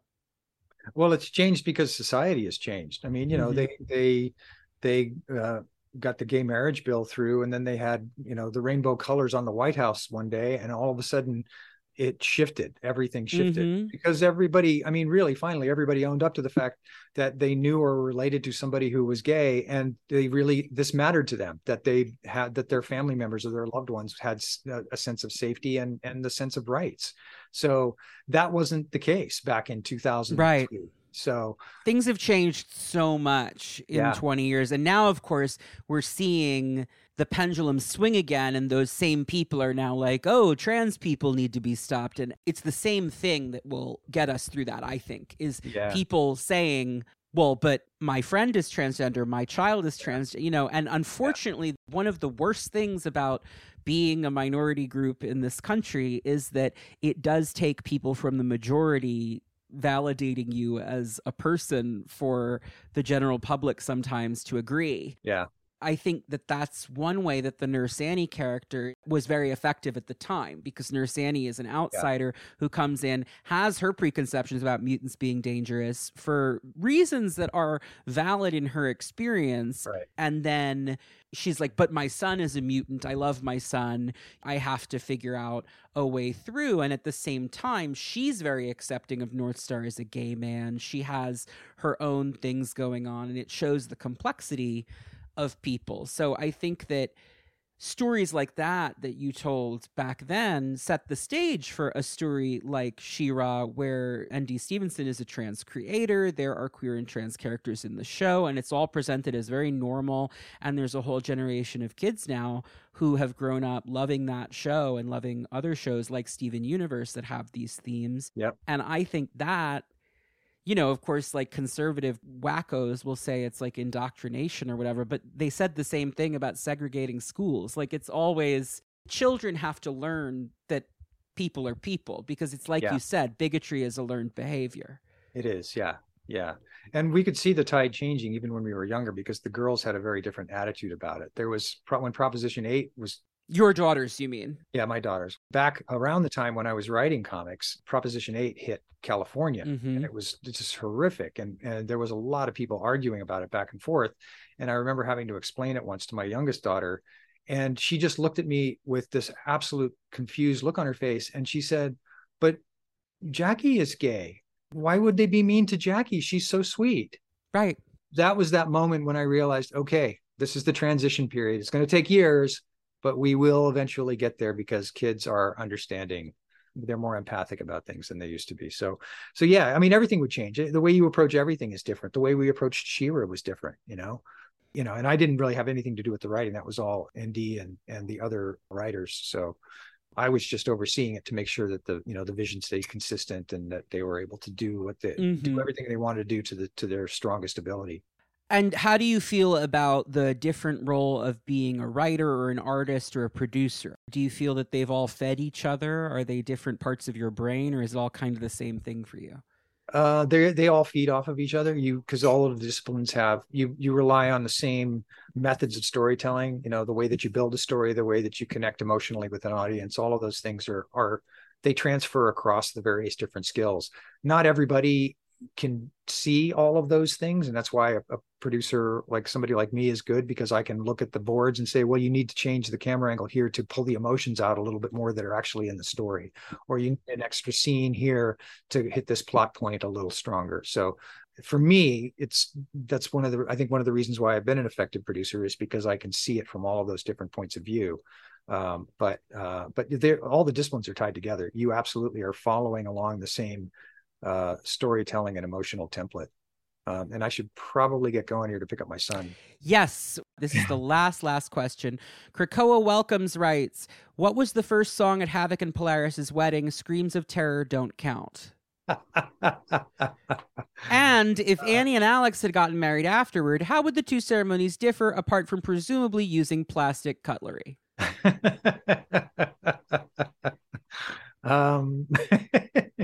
Wow. I would really have to give it some thought as far as what the song was. Cuts Like a Knife. Cuts like a yeah, I mean, Every Breath You Take, there's a couple that I think could work for Lorna's mental state at that time. Yeah. Chuck, thank you so much for being my guest. This has been a really great experience. I'm so glad we were able to do this. Thanks. I will let you go because I know you have to go pick up your kid. But do you have anything that you'd like to plug to our listeners before you go?